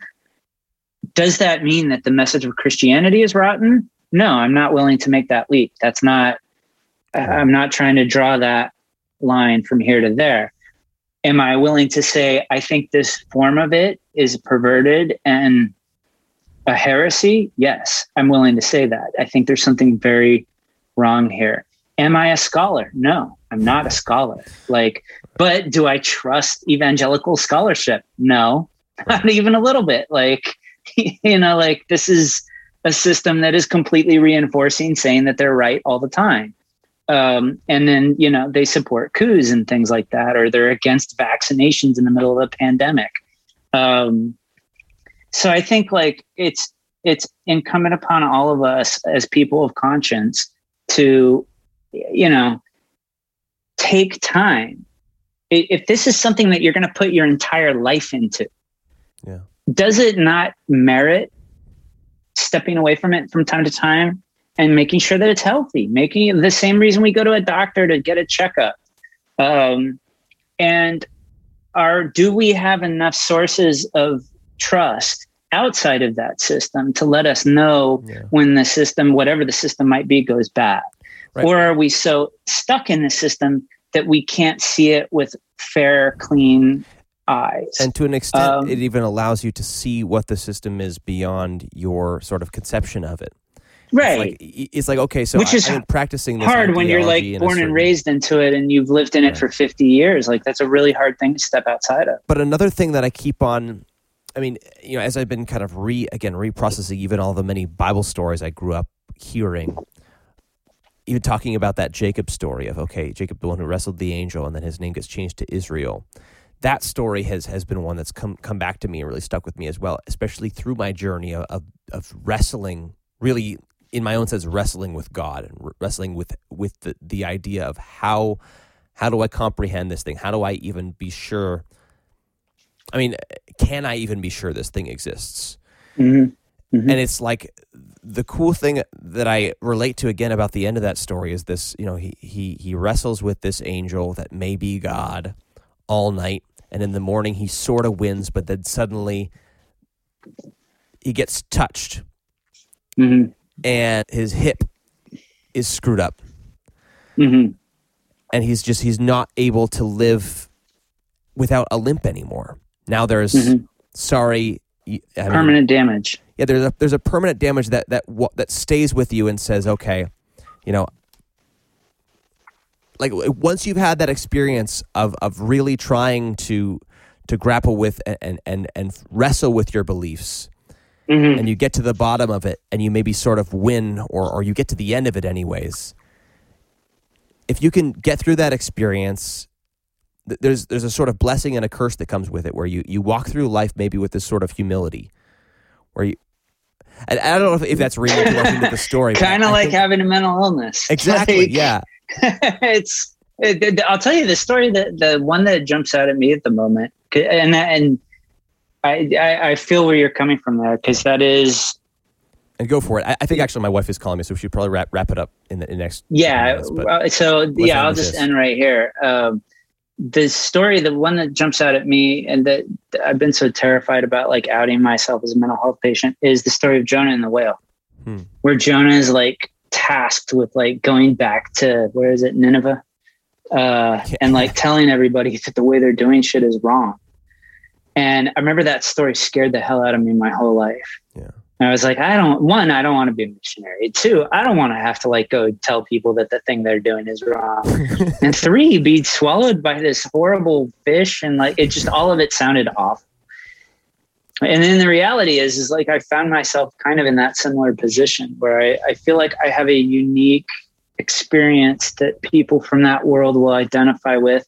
They know the character of Jimmy Barkley or the work that I did with Adventures in Odyssey. Yeah. But then this health problem I went through completely blew up the reality of that culture for me. And now that culture is imploding and I feel becoming very dangerous, I feel an obligation to go and say, hey, and I don't want to do it. I don't want to out myself to this crowd. Christians have been horrible to me when I've admit that I'm mentally ill. But if gymnasts can talk about mental illness now, I surely should be able to. I should have the courage. So I think for me, the story that I cling to these days is Jonah. Like, this is my whale. Like, I don't want to tell people they're doing the wrong thing, but I think there's something very unhealthy here. And I think we as people of conscience, because I believe most people in that system are good people. I really do. I think they're really wonderful, lovely people full of love. Yeah. But lots of people full of love get trapped in cultish systems that harm them. And through no fault of their own, that's where they ended up, through their family or the part of the world they live in. The question is, are we actively working together to make the world better? And this is a country right now where we cannot even agree that wearing a mask is good, that getting a vaccine is good. And we're in the middle of like really massive trauma. And the people that you would expect to be the ones to lead us out of this, you would think, if you grew up as an evangelical, you would think like, the Christians are going to lead us out of this. And no, they're the ones exacerbating it. And so I'm speaking in generalities. Sure. But I just want to challenge people wherever you're at in life. Take a step outside of it, challenge it a little bit. Ask yourself, am I trapped in a political cult?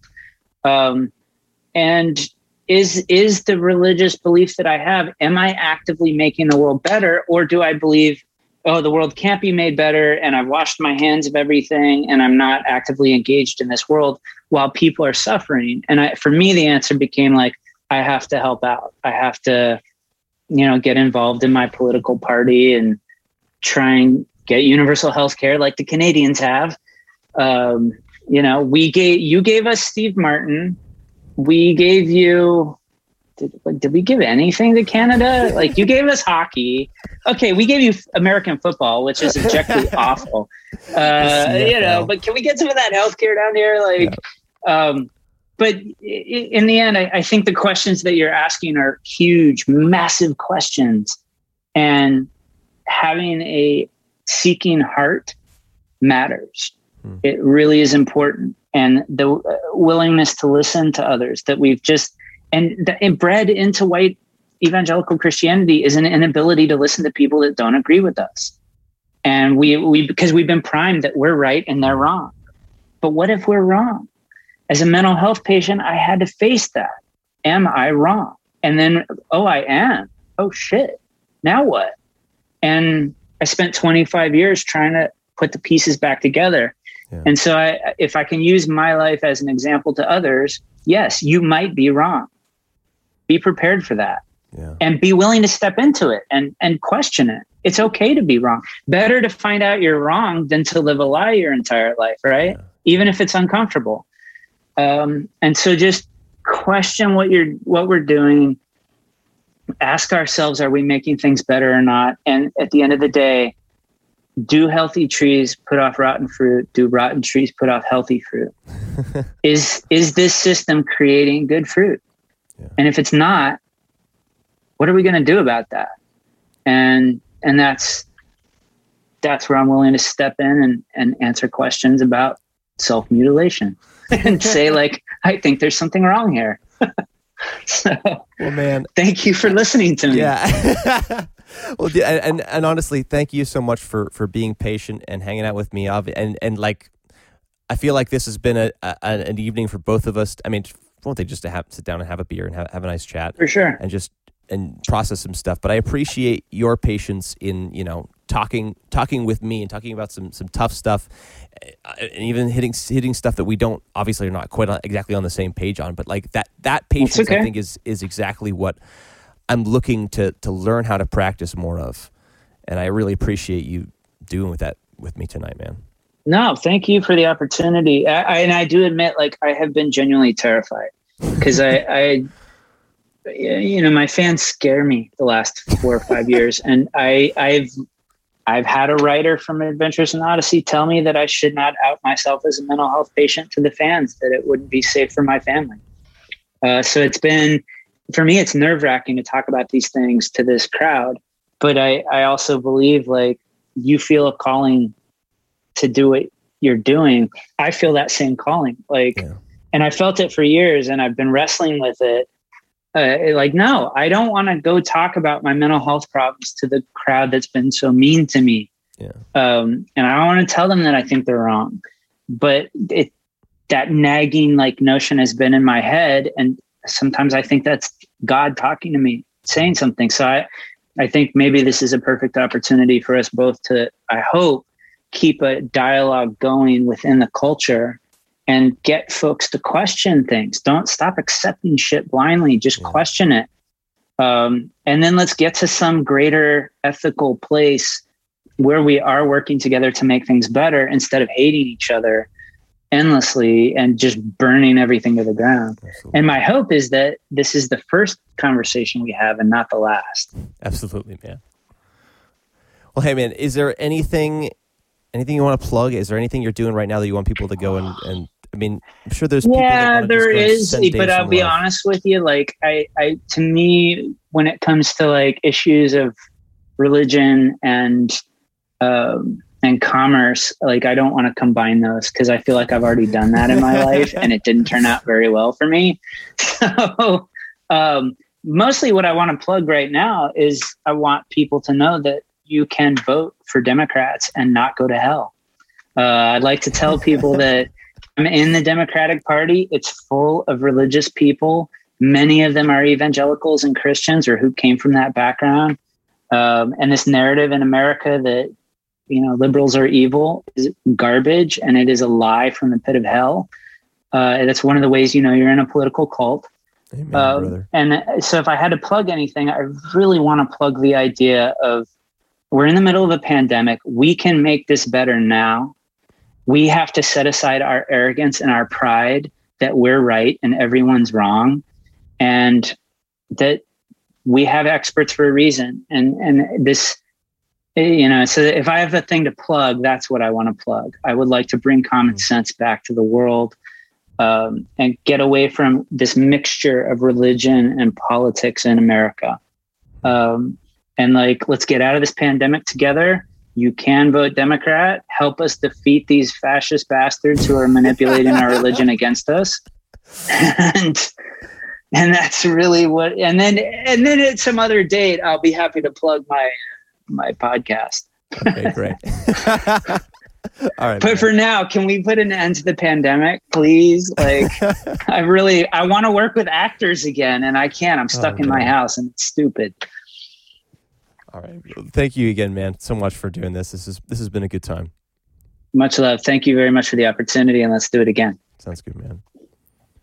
All right. I'm going to end the recording there, and I actually probably should really run home right now. It's pretty late over here, so. No, I know that went long. I told you it would. It's all right, man. I kind of expected that. But dude, man. I hope that was good. Yeah. So. No, I mean, that was good. It was real. I mean, it was a real chat, and